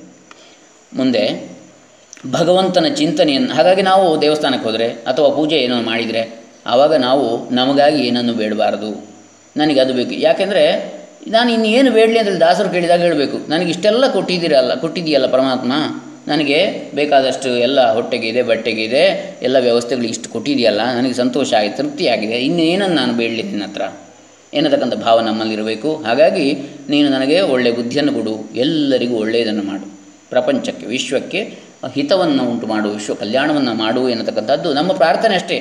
ಅವನು ಮಾಡೋದು ಅದನ್ನೇ, ವಿಶ್ವಕ್ಕೆ ಹಾಳು ಮಾಡೋದಿಲ್ಲ ಅವನು. ಆದರೆ ನಮ್ಮ ಒಂದು ಸಣ್ಣ ಮನಸ್ಸಿನಿಂದ ನಾವು ಮಾಡ್ತಕ್ಕಂಥ ಒಂದು ವಿಶಾಲವಾದ ಚಿಂತನೆ ಅಷ್ಟೇ.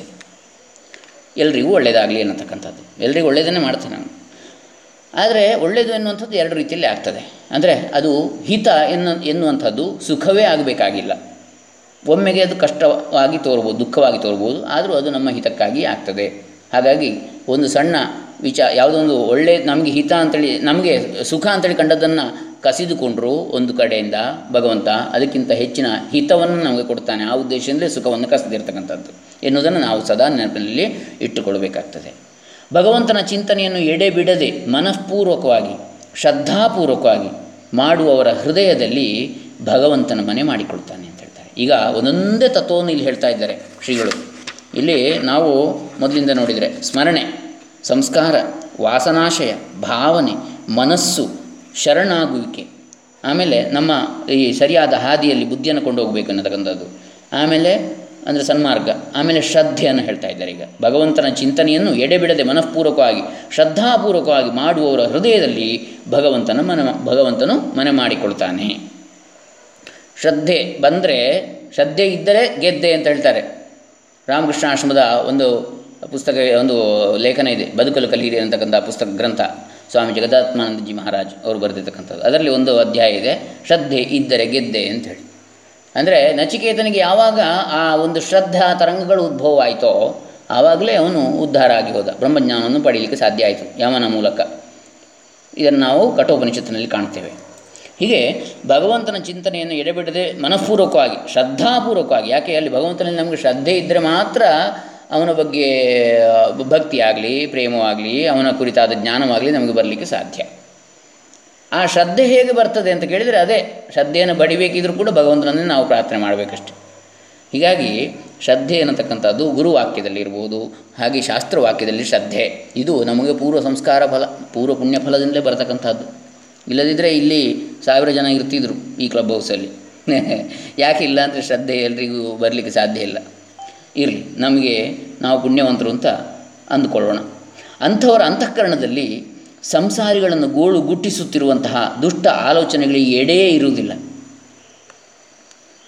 ಅಂದರೆ ಶ್ರದ್ಧಾವಂತರ, ಭಗವಂತನನ್ನು ಆಶ್ರಯಿಸಿರ್ತಕ್ಕಂತಹ ಅಂಥವರ ಅಂತಃಕರಣದಲ್ಲಿ, ಮನಸ್ಸಿನಲ್ಲಿ ಸಂಸಾರಿಗಳನ್ನು ಗೋಳು ಗುಟ್ಟಿಸ್ತಾ ಇರತಕ್ಕಂತಹ ದುಷ್ಟ ಆಲೋಚನೆಗಳು ಯಾವುವು, ಅದಕ್ಕೆ ಎಡೆಯೇ ಇರುವುದಿಲ್ಲ. ಯಾಕಂದರೆ ನಾವು ನೋಡಿ, ವಾದ ವಿವಾದಗಳು, ಚರ್ಚೆಗಳು ಇರತಕ್ಕಂಥ ಯಾವ ಕ್ಲಬ್ ಹೌಸ್ಗಳಿಗೂ ಹೋಗಲಿಕ್ಕೆ ಬಯಸುವುದಿಲ್ಲ, ರಾಜಕಾರಣಕ್ಕೆ ಹೋಗಲಿಕ್ಕೆ ಬಯಸುವುದಿಲ್ಲ, ಅಥವಾ ಚರ್ಚೆಗಳು, ಯಾವುದೋ ಗಲಾಟೆಗಳು ಇಂಥದಕ್ಕೆ ಹೋಗಲಿಕ್ಕೆ ಬಯಸುವುದಿಲ್ಲ. ಯಾಕೆ ಅಂತ ಕೇಳಿದರೆ ನೋಡಿ, ಅಂಥವರ ಅಂತಃಕರಣದಲ್ಲಿ ಈ ಸಂಸಾರಗಳನ್ನು ಗೋಳುಗುಟ್ಟಿಸುವಂತಹ ದುಷ್ಟ ಆಲೋಚನೆಗಳಿಗೆ ಎಡೆಯೇ ಇಲ್ಲ. ಅಂತಹ ದುಷ್ಟ ಆಲೋಚನೆಗಳು ನಮಗೆ ಬೇಡ, ನಮಗೆ ಶಾಂತಿ ಮಾತ್ರ ಸಾಕು.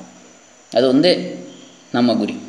ಭಗವಂತನ ನಾಮವನ್ನು ಭಾವಪೂರ್ವಕವಾಗಿ ಉಚ್ಚರಿಸಿರಿ. ಯಾಕಂತ ಹೇಳಿದರೆ ನಾವು ವಿವಾದಗಳಿಗೆ ಹೋದಷ್ಟು ಮನಸ್ಸು ಕಲುಷಿತ ಆಗುವುದು, ಹಾಳಾಗುವುದೇ ಹೊರತು ಯಾವುದೇ ಸಿದ್ಧಿ ಇಲ್ಲ. ಯಾಕಂದರೆ ಮೂರ್ಖನಿಗೆ ನೂರ್ಕಾಲ ಬುದ್ಧಿ ಹೇಳಿದರೂ ಗೋರ್ಕಲ್ಲ ಮೇಲೆ ನೀರೆರೆದಂತೆ. ಹಾಗಾಗಿ ಅಲ್ಲಿ ಹೋಗದಿರುವುದೇ ವಾಸಿ. ಅವರವ್ರು ಇರಲಿ, ಎಲ್ಲರೂ ಒಂದೊಂದು ಪ್ರವಾಹದ ಒಂದೊಂದು ಹಂತದಲ್ಲಿರ್ತಾರೆ. ಕೊನೆಗೊಂದು ಸಲ ಸೇರ್ತಾರೆ ಗುರಿಯನ್ನು. ಆದರೆ ಬೇರೆ ಬೇರೆ ಹಂತದಲ್ಲಿರ್ತಾರೆ. ಇರಲಿ, ಅವ್ರ ಪಾಡಿಗೆ ಸಂತೋಷವಾಗಿರೋಣ. ನಾವು ಭಗವಂತನ ನಾಮವನ್ನು ಭಾವಪೂರ್ವಕವಾಗಿ ಉಚ್ಚರಿಸಿ, ಅಂದರೆ ತಜ್ಜಪಸ್ತದರ್ಥ ಭಾವನಂ. ಯೋಗಸೂತ್ರದಲ್ಲಿ ಹೇಳ್ತಾರೆ ಪತಂಜಲಿ ಮಹರ್ಷಿಗಳು, ಸಾಕ್ಷಾತ್ ಆದಿಶೇಷನ ಅವತಾರ ಸ್ವರೂಪರು. ಯಾವ ಒಂದು ಜಪವನ್ನು ಮಾಡ್ತೇವೋ, ಯಾವ ಮಂತ್ರದ ಜಪವನ್ನು ಮಾಡ್ತೇವೋ ಅದರ ಅರ್ಥವನ್ನು ಮನಸ್ಸಿನಲ್ಲಿ ಭಾವಿಸಿಕೊಳ್ಳಬೇಕು ಅಂತೇಳಿ.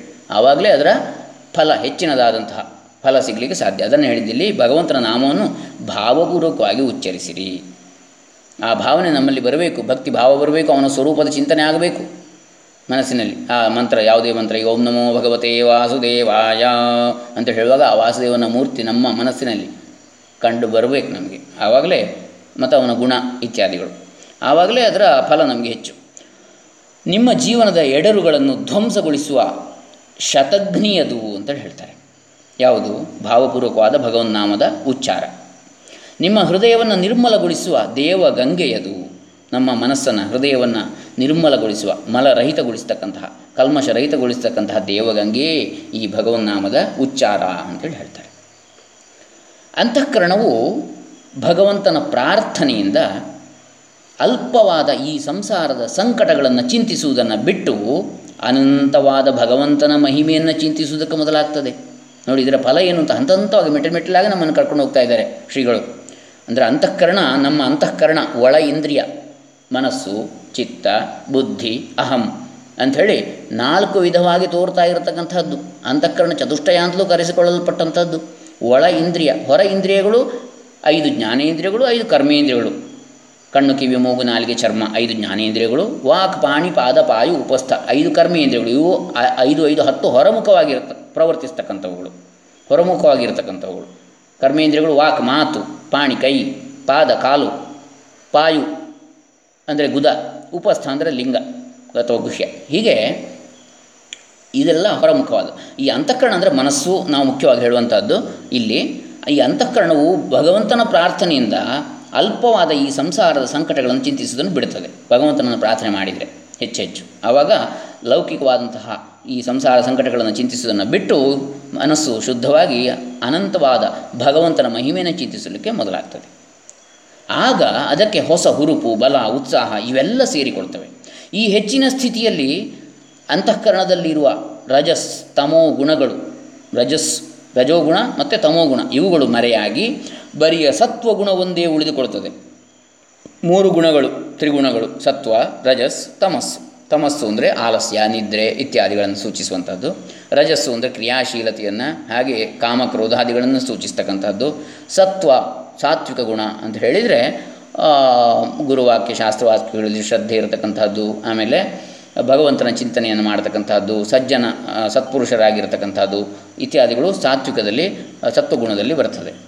ಹೀಗೆ ಅಂದರೆ ಅಹಿಂಸಾ, ಸತ್ಯ, ಅಸ್ಥೇಯ ಇತ್ಯಾದಿ ಎಲ್ಲ ಬರ್ತದೆ. ದೈವಿ ಗುಣಗಳು ಅಂತೇಳಿ ಏನು ಹೇಳ್ತಾರೆ ಭಗವದ್ಗೀತೆಯಲ್ಲಿ, ಅಂಥದ್ದೆಲ್ಲ. ಹೀಗೆ ಆ ಸತ್ವಗುಣ ನಾವು ತಮಸ್ಸಿನಿಂದ ರಜಸ್ಸಿಗೆ, ರಜಸ್ಸಿನಿಂದ ಸತ್ವಕ್ಕೆ ಇರಬೇಕು. ಭಗವನ್ನಾಮ, ಭಗವಂತನ ಸ್ಮರಣೆ, ಪ್ರಾರ್ಥನೆ ಇತ್ಯಾದಿಗಳಿಂದ ಈ ಫಲಸಿದ್ಧಿ ಕೂಡ ಆಗ್ತದೆ. ಆಗ ಅಂತಃಕರಣಕ್ಕೆ ಪರಮಾರ್ಥವನ್ನು ಅರಿತುಕೊಳ್ಳುವ ಯೋಗ್ಯತೆ ಬರ್ತದೆ. ಸತ್ವಗುಣದಲ್ಲಿ ಇರುವಂತಹ ನಮಗೆ ಈ ಪರಮಾರ್ಥ ಅರ್ಥಗಳಲ್ಲಿ ಪರಮಾರ್ಥ ಚತುರ್ವಿಧ ನಾವು ನೋಡಿದೆವಾಗ, ಧರ್ಮಾರ್ಥ, ಕಾಮ, ಮೋಕ್ಷ 4 ಪುರುಷಾರ್ಥಗಳು. ಅದರಲ್ಲಿ ಪರಮಾರ್ಥ ಅಂತ ಹೇಳಿದರೆ ಪರಮ ಶ್ರೇಷ್ಠವಾದ ಅರ್ಥ ಅಂತ ಹೇಳಿದರೆ ಮೋಕ್ಷ, ಕೊನೆಯದ್ದು. ಅದಕ್ಕೆ ಚತುರ್ವರ್ಗ ಅಂತೇಳಿ ಹೇಳ್ತಾರೆ. ಮೋಕ್ಷ ಇರಲಿ. ಕೆಟ್ಟ ವಾಸನೆಗಳ, ಅಯುಕ್ತ ಭಾವನೆಗಳ ಕಾಟವೂ ಕೂಡ ತಪ್ಪಿ ಹೋಗ್ತದೆ. ನಮಗೆ ಯಾವಾಗ ಪರಮಾರ್ಥವನ್ನು ಅರಿತುಕೊಳ್ಳತಕ್ಕಂಥ, ಅರ್ಥ ಮಾಡಿಕೊಳ್ಳತಕ್ಕಂತಹ ಯೋಗ್ಯತೆ ಬರ್ತದೋ ಆವಾಗ ಕೆಟ್ಟ ವಾಸನೆ, ಕೆಟ್ಟ ಸಂಸ್ಕಾರಗಳು ಯಾವುದಿದೆ ಹಿಂದಿನ, ಅವುಗಳ ಅಯುಕ್ತವಾದ ಭಾವನೆಗಳ ಕಾಟ ಕೂಡ ನಮಗೆ ತಪ್ಪಿ ಹೋಗ್ತದೆ, ಕಡಿಮೆ ಆಗ್ತಾ ಬರ್ತದೆ. ಹೇಗೆ ನಾವು ಕೆಟ್ಟ ನೀರನ್ನು ಚೆಲ್ಲಿ ಯಾವುದು ಪಾತ್ರೆಯಿಂದ ಅಥವಾ ಪಾತ್ರೆಯಿಂದ ಟ್ಯಾಂಕಿಂದ ಕೆಳಗಡೆ ಒಂದು ತೂತು ಮಾಡಿ ಅದರಲ್ಲಿರ್ತಕ್ಕಂಥ ನೀರನ್ನೆಲ್ಲ ಸ್ವಚ್ಛ ಮಾಡಿ ತೊಳೆದು ಹೊರಗೆ ಬಿಟ್ಟು ಮೇಲಿಂದ ತುಂಬಿಸಿದರೆ ಆವಾಗ ತುಂಬಿಸುವಾಗ ಈ ತೂತನ್ನು ಬಂದ್ ಮಾಡಬೇಕಾಗ್ತದೆ. ಅಂದರೆ ಹೊರಗೆ ಹೋಗೋದು ಈ ಒಳ್ಳೆಯ ವಿಚಾರಗಳು ಟ್ಯಾಂಕಿಗೆ ಹೋಲಿಸ್ಲಿಕ್ಕೆ ಆಗೋದಿಲ್ಲ. ಒಳ್ಳೆಯ ವಿಚಾರಗಳು ಹೊರಗೆ ಹೋಗಿ ಮುಗಿಯುವುದು ಅಂತಿಲ್ಲ, ಅದು ಪ್ಲಸ್ ಆಗೋದು, ಹೆಚ್ಚಾಗುವಂಥದ್ದು. ಅದೇ ವಿದ್ಯೆ ಅಂತೇಳಿ ಹೇಳಿದ ಹಾಗೆ, ವಿದ್ಯೆ ಮಾತ್ರ ಕೊಟ್ಟಷ್ಟು ಹೆಚ್ಚಾಗೋದು ಅಂತೇಳಿ. ಬೇರೆಲ್ಲ ಕೂಡ ಹಾಗೆ ಅಲ್ಲ, ಹಣ ಕೊಟ್ಟಷ್ಟು ಕಡಿಮೆ ಆಗ್ತದೆ. ಅಂದರೆ ನೋಡಿದರೆ ನೇರವಾಗಿ ನೋಡಿದರೆ ಅದು ಕೂಡ ಪರೋಕ್ಷವಾಗಿ ಹೆಚ್ಚಾಗ್ತದೆ, ದಾನದಿಂದ ದುಪ್ಪಟ್ಟಾಗ್ತದೆ ಅಥವಾ ಹೆಚ್ಚಾಗ್ತದೆ ಅನ್ನತಕ್ಕಂಥದ್ದು ಇದೆ. ಇರಲಿ, ಈಗ ಭಗವಂತನ ನಾಮ, ಅದನ್ನು ಭಗವನ್ ನಾಮವನ್ನು ಅರ್ಥಾನುಸಂಧಾನಪೂರ್ವಕವಾಗಿ ಉಚ್ಚರಿಸುವವರಿಗೆ ಕರಣತ್ರಯಗಳಲ್ಲಿಯೂ, ಅಂದರೆ ಈಗಾಗಲೇ ನಾವು ಹೇಳಿದ ಹಾಗೆ ಕರ್ಣತ್ರಯ ಅಂತ ಹೇಳಿದರೆ ಕಾಯೇನ ವಾಚಾ ಮನಸ ಅಂಥೇಳಿ ಒಂದರ್ಥ, ತ್ರಿಕರಣಪೂರ್ವಕವಾಗಿ ಶಾರೀರಿಕವಾಗಿ, ದೈಹಿಕವಾಗಿ, ಮಾತಿನ ಮೂಲಕ, ಆಮೇಲೆ ಮನಸ್ಸಿನ ಮೂಲಕ, ಹೀಗೆ ಮೂರು. ಈ ಕರ್ಣತ್ರಯಗಳಲ್ಲಿಯೂ ಹೊಸ ಸಂಸ್ಕಾರವೊಂದು ಉಂಟಾಗ್ತದೆ ಭಗವಂತನ ನಾಮವನ್ನು ಅರ್ಥಾನುಸಂಧಾನಪೂರ್ವಕವಾಗಿ ಉಚ್ಚರಿಸುವವರಿಗೆ. ಅದನ್ನು ರಾಮಕೃಷ್ಣ ಆಶ್ರಮದ ಕೃತಿಗಳಲ್ಲಿ ನಾನು ನೋಡಿದ್ದೇನೆ, ವಿವೇಕ ಪ್ರಭಾ ಪತ್ರಿಕೆಯಲ್ಲಿ. ಅಂದರೆ ಭಗವಂತನ ನಾಮ ಜಪವನ್ನು 3.5 ಕೋಟಿಯಷ್ಟು ಮಾಡಿದಾಗ ಅದರ ನಂತರ ಅವನ ಜೀವನದಲ್ಲಿ ಪರಿವರ್ತನೆ ಆಗ್ತದೆ ಅನ್ನತಕ್ಕಂಥದ್ದನ್ನು ನಾನು ಎಲ್ಲ ಓದಿ ತಿಳ್ಕೊಂಡಂಥ ವಿಚಾರ. ಇರಲಿ, ಅಂದರೆ ಅಂಥವರ ಅಹಮ್ಮತಿ, ನಾನು ಎಂತಕ್ಕಂತಹ ಯಾವ ಬುದ್ಧಿ ಇದೆ ಅದು ಮಾಯವಾಗಿ ನಾನು ಹೋದೇನು ಅಂತ ಹೇಳಿದಾಗೆ ಕನಕದಾಸರು, ಮುಕ್ತಿಗೆ ಯಾರು ಹೋಗ್ತೀರಿ ಅಂತ ವಾದಿರಾಜರು ವ್ಯಾಸರಾಯರು ಕೇಳಿ ಆಗುವಾಗ ನಾನು ಹೋದೇನು ಅಂತ ಕನಕದಾಸ ಹೇಳಿಯಾಗ ಬಾಕಿದವರಿಗೆಲ್ಲ ಕೋಪ ಬರ್ತದೆ. ಇವರೇನು ಹೀಗೆ ಹೇಳ್ತಾ ಇದ್ದಾರೆ, ಇವನೇನು ಅಷ್ಟು ದೊಡ್ಡ ಅಂತೇಳಿ. ಬಾಕಿದವರೆಲ್ಲ ಅಂಜುತ್ತಾ ಇದ್ದಾರೆ, ಹೆದರ್ತಾ ಇದ್ದಾರೆ ಹೇಳಲಿಕ್ಕೆ, ಯಾರು ಮುಕ್ತಿಗೆ ಹೋಗ್ತೀರಿ ಅಂತ ಕೇಳುವಾಗ ನಾನು ಹೋದೇನು ಅಂತ ಹೇಳಿ, ನಾನು ಹೋದೇನು ಅಂತ ಹೇಳಿದ್ದೇನು, ನಾನು ಎನ್ನುವ ಭಾವ ಹೋದೇನು ಅಂತ ಮುಕ್ತಿಗೆ. ಹಾಗಾಗಿ ಅಹಮ್ಮತಿಯು ಮಾಯವಾಗಿ ಹೃದಯವು ಪರಮಾನಂದ ಸ್ವರೂಪನಾದ ಪರಮೇಶ್ವರನು ಕುಳಿತಿರುವ ಗದ್ದುಗೆಯೇ ಆಗ್ತದೆ. ನೋಡಿ, ಈಗ ಶಂಕರಾಚಾರ್ಯ ಏನು ಹೇಳಿದರು, ಅಹಂ ಬ್ರಹ್ಮಾಸ್ಮಿ ಅಂತೇಳಿ ಹೇಳಿದರು. ಅವರು ಅಹಂಕಾರದಿಂದ ಹೇಳಿದ್ದಲ್ಲ. ಮತ್ತು ಅವರು ಹೇಳಿದ ಅರ್ಥ ಏನು, ಈಗ ತತ್ವಮಸಿ ಅಂತ ಹೇಳಿದರು, ಅದೇ ಅರ್ಥ. ಅಂದರೆ ಅಹಂ ಬ್ರಹ್ಮ ಅಸ್ಮಿ, ನಾನು ಆ ನಿರ್ಗುಣ ಪರಬ್ರಹ್ಮವೇ ಆಗಿದ್ದೇನೆ ಅಂತೇಳಿ ಹೇಳಿದರು. ಅದರ ಅರ್ಥ ಆ ನಿರ್ಗುಣ ಪರಬ್ರಹ್ಮ ಒಂದೇ ಇರತಕ್ಕ ಬ್ರಹ್ಮ ಸತ್ಯಂ ಜಗನ್ಮಿಥ್ಯ ಅಂತ ಹೇಳಿದ್ದು. ಜಗತ್ತು ಮಿಥ್ಯ ಅಂದರೆ ಜಗತ್ತಿನಲ್ಲಿರುವ ಈ ತೋರುವ ನಾನು ಎನ್ನುವಂಥದ್ದು ಮಿಥ್ಯೆಯೇ ತಾನೆ, ನಮ್ಮ ಕಣ್ಣಿಗೆ ತೋರುವ ಈ ದೇಹಾದಿಗಳು. ಹಾಗಾಗಿ ಅವರು ಹೇಳಿದರ ಅರ್ಥ ನಾನೆಂಬುದು ಇಲ್ಲ ಅಂತೇಳಿ ಅರ್ಥ. ಈ ನಾವು ಹೇಳಿದ ಸಾಮಾನ್ಯರು ಹೇಳ್ತಕ್ಕಂಥ ನಾನು ಯಾವುದಿದೆ ಹೊರಗೆ ತೋರುವಂಥದ್ದು, ಆ ನಾನು ಎನ್ನುವಂಥದ್ದು ಇಲ್ಲ. ಮತ್ತು ಅಹಂ ಬ್ರಹ್ಮ ಅಸ್ಮಿ, ಬ್ರಹ್ಮ ಒಂದೇ ಸತ್ಯ, ಬ್ರಹ್ಮ ಒಂದೇ ಇರುವುದು, ಪರಮಾತ್ಮ ಒಬ್ಬನೇ ಇರುವುದು, ಜೀವ ಎನ್ನುವಂಥದ್ದು ಇಲ್ಲ, ನಾನು ಅಂತೇಳಿ ಇಲ್ಲ, ಇದು ಬರಿಯ ತೋರಿಕೆ ಎನ್ನುವುದನ್ನು ಅವರು ಹೇಳಿದ್ದು ಹೊರತು ಅಹಂಕಾರದಲ್ಲಿ ಹೇಳಿದ್ದಲ್ಲ. ಅವರು ನಾನೇ ಬ್ರಹ್ಮ ಅಂಥೇಳಿ ನನ್ನನ್ನೇ ಪೂಜೆ ಮಾಡಿ ಅಂತ ಹೇಳಲಿಲ್ಲ ಅವರು. ತತ್ವಮಸಿ ಎಂಬುದನ್ನು ಕೂಡ ಅವರು ಹೇಳಿದ್ದಾರೆ. ಅಂದರೆ ಅದೇ ನೀನಾಗಿದ್ದಿ ಅಂತ ಇನ್ನೊಬ್ಬರಿಗೂ ಉಪದೇಶ ಮಾಡಿದ್ದಾರೆ, ನಾನು ಮಾತ್ರ ಅಲ್ಲ. ಅಂದರೆ ಆ ಪರಮಾತ್ಮ ತತ್ವವೇ ನಾವೆಲ್ಲರೂ ಹೊರತು ನಮ್ಮ ಹೊರಗಿನ ಈ ಬಾಕಿ ಶರೀರ ನಾವಲ್ಲ ಎನ್ನುವುದನ್ನು ಅವರು ಹೇಳಿದ್ದು. ಹಾಗಾಗಿ ನಾವಲ್ಲಿ ಅಹಂ ಬ್ರಹ್ಮ ಅಸ್ಮಿ ಎನ್ನುವುದರ ಅರ್ಥವನ್ನು ಆ ರೀತಿ ತಿಳ್ಕೊಂಡಾಗ ಇಲ್ಲಿ ದ್ವೈತ, ಅದ್ವೈತ, ವಿಶಿಷ್ಟ ಅದ್ವೈತ ಯಾವುದೇ ಭೇದಭಾವ ಬರುವುದಿಲ್ಲ. ಯಾಕೆ, ಪರಮಾತ್ಮನ ಒಬ್ಬನೇ ಇರುವಂಥದ್ದು, ಬೇರೆ ಯಾವುದೂ ಇಲ್ಲ, ಶೂನ್ಯ. ಆವಾಗ ನಮ್ಮ ಮನಸ್ಸು ಪಾಯಿಂಟೆಡ್ ಆಗಿ ಹೋಯಿತು.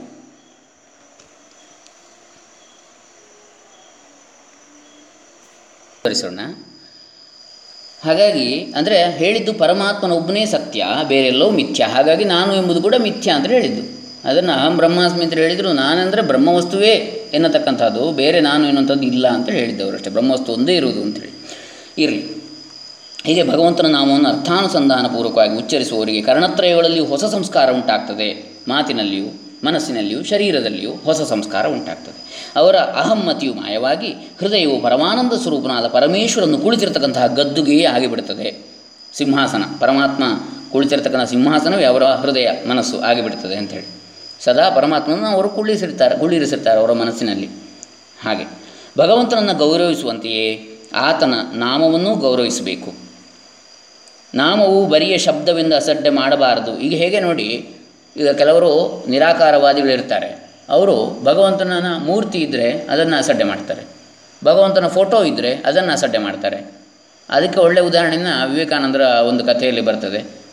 ಅಂದರೆ ಒಬ್ಬ ರಾಜ ಈಗ ನಿರಾಕಾರ ಉಪಾಸನೆ ಮಾಡುವವ ದೇವರ ಫೋಟೋನ ಯಾಕೆ ಪೂಜೆ ಮಾಡ್ತೀಯ, ದೇವರು ನಿರಾಕಾರ ಅಲ್ವ ಅಂತ ಹೇಳ್ತಾನೆ.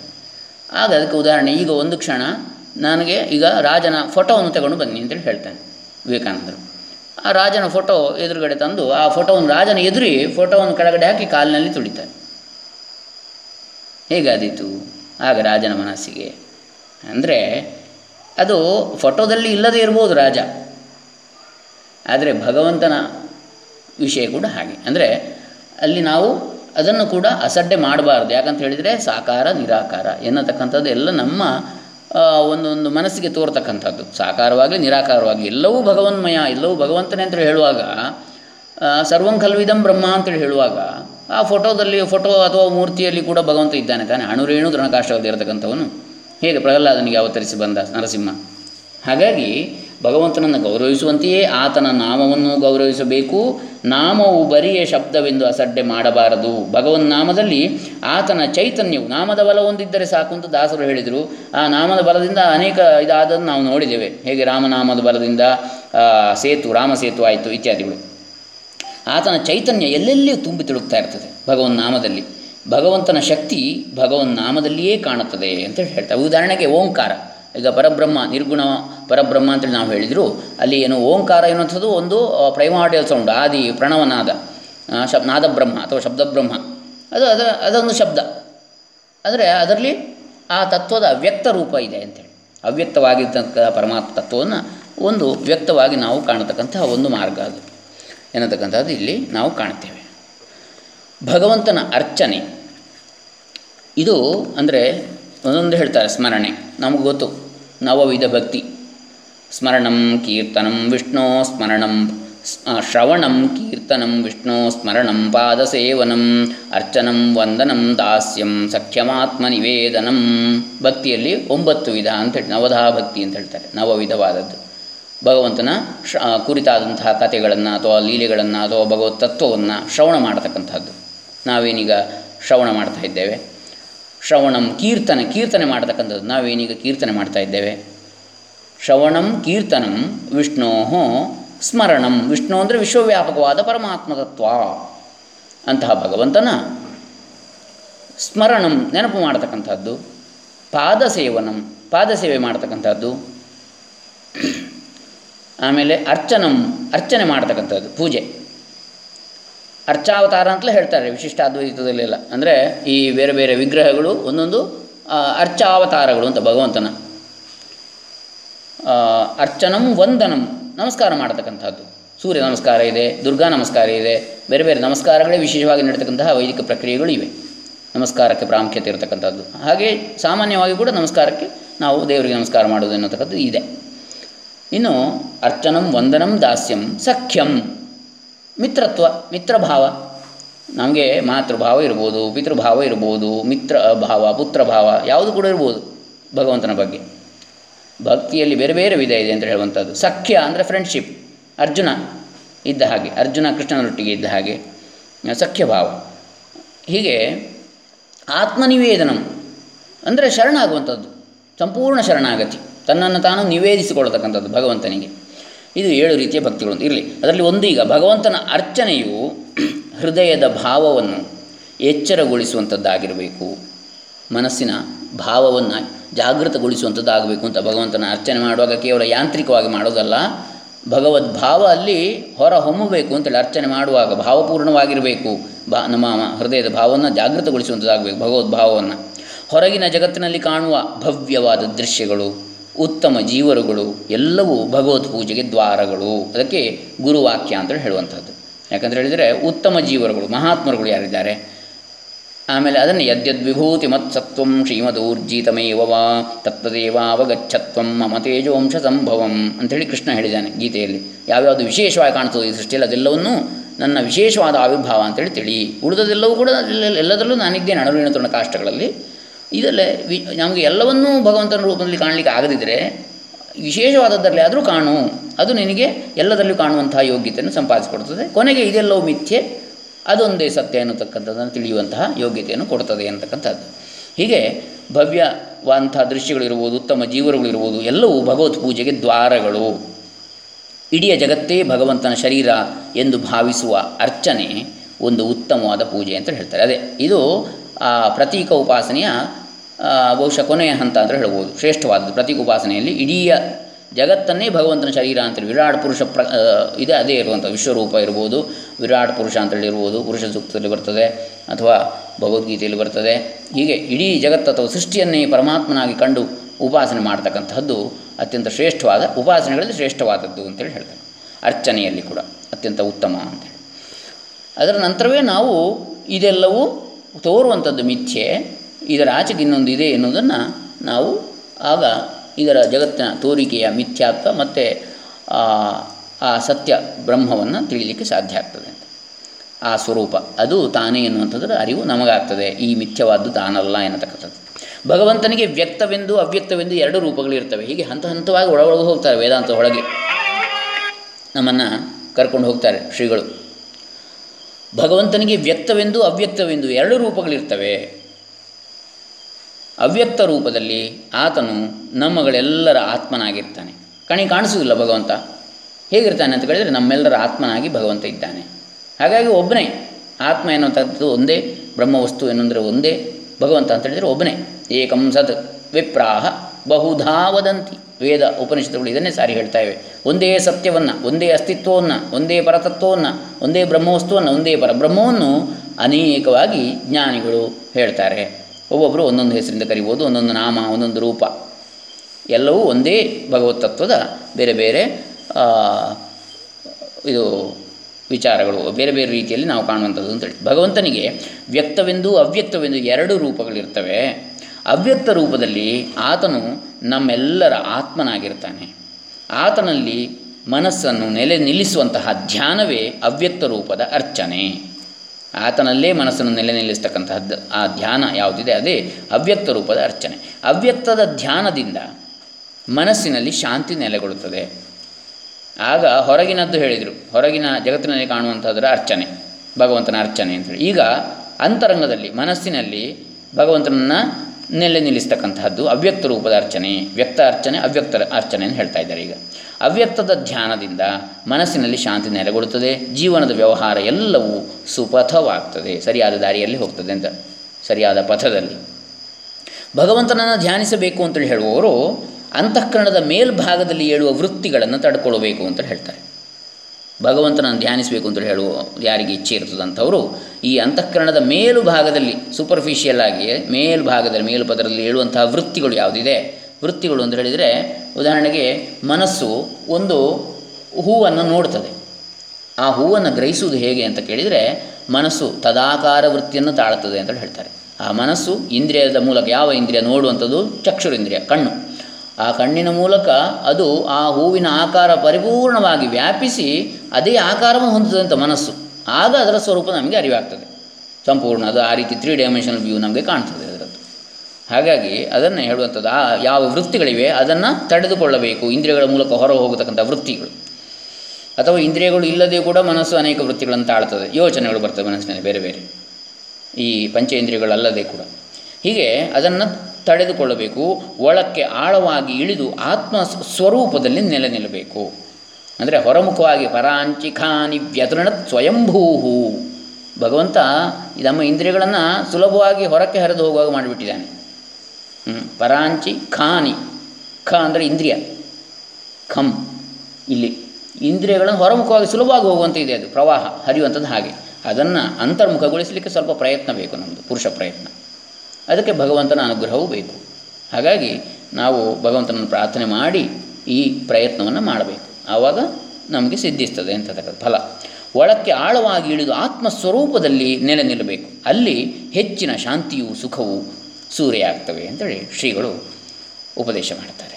ಇಲ್ಲಿಗೆ 20 ಸೂಕ್ತಿಗಳಾಯಿತು ಇವತ್ತಿಗೆ. ಇನ್ನು ಬಹುಶಃ ನಾವು ಈ ವಿಚಾರದಲ್ಲಿ ಸಂವಾದವನ್ನು ಮಾಡೋಣ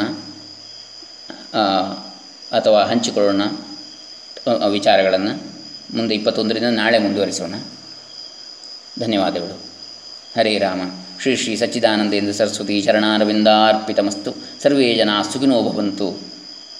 ಲೋಕಾಃ ಸಮಸ್ತಾಃ ಸುಖಿನೋ ಭವಂತು. ಓಂ ತತ್ಸತ್.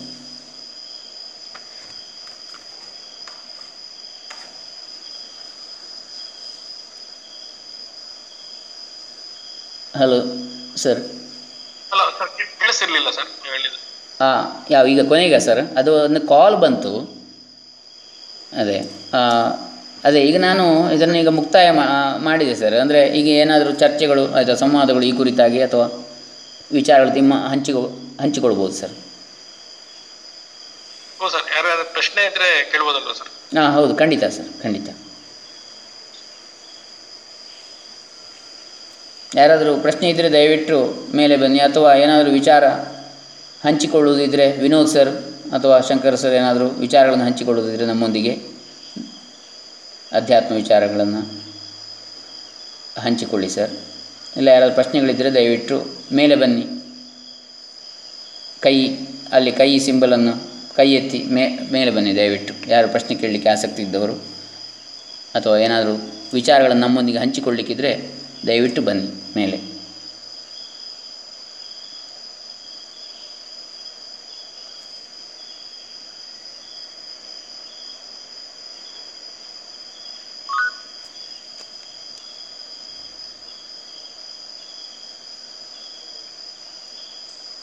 ಪರಶುರಾಮ್ ಸರ್, ಪರಶುರಾಮ್ ಜೋಗ್ಳೇಕರ್ ಸರ್ ಬನ್ನಿ ಸರ್ ಮೇಲೆ.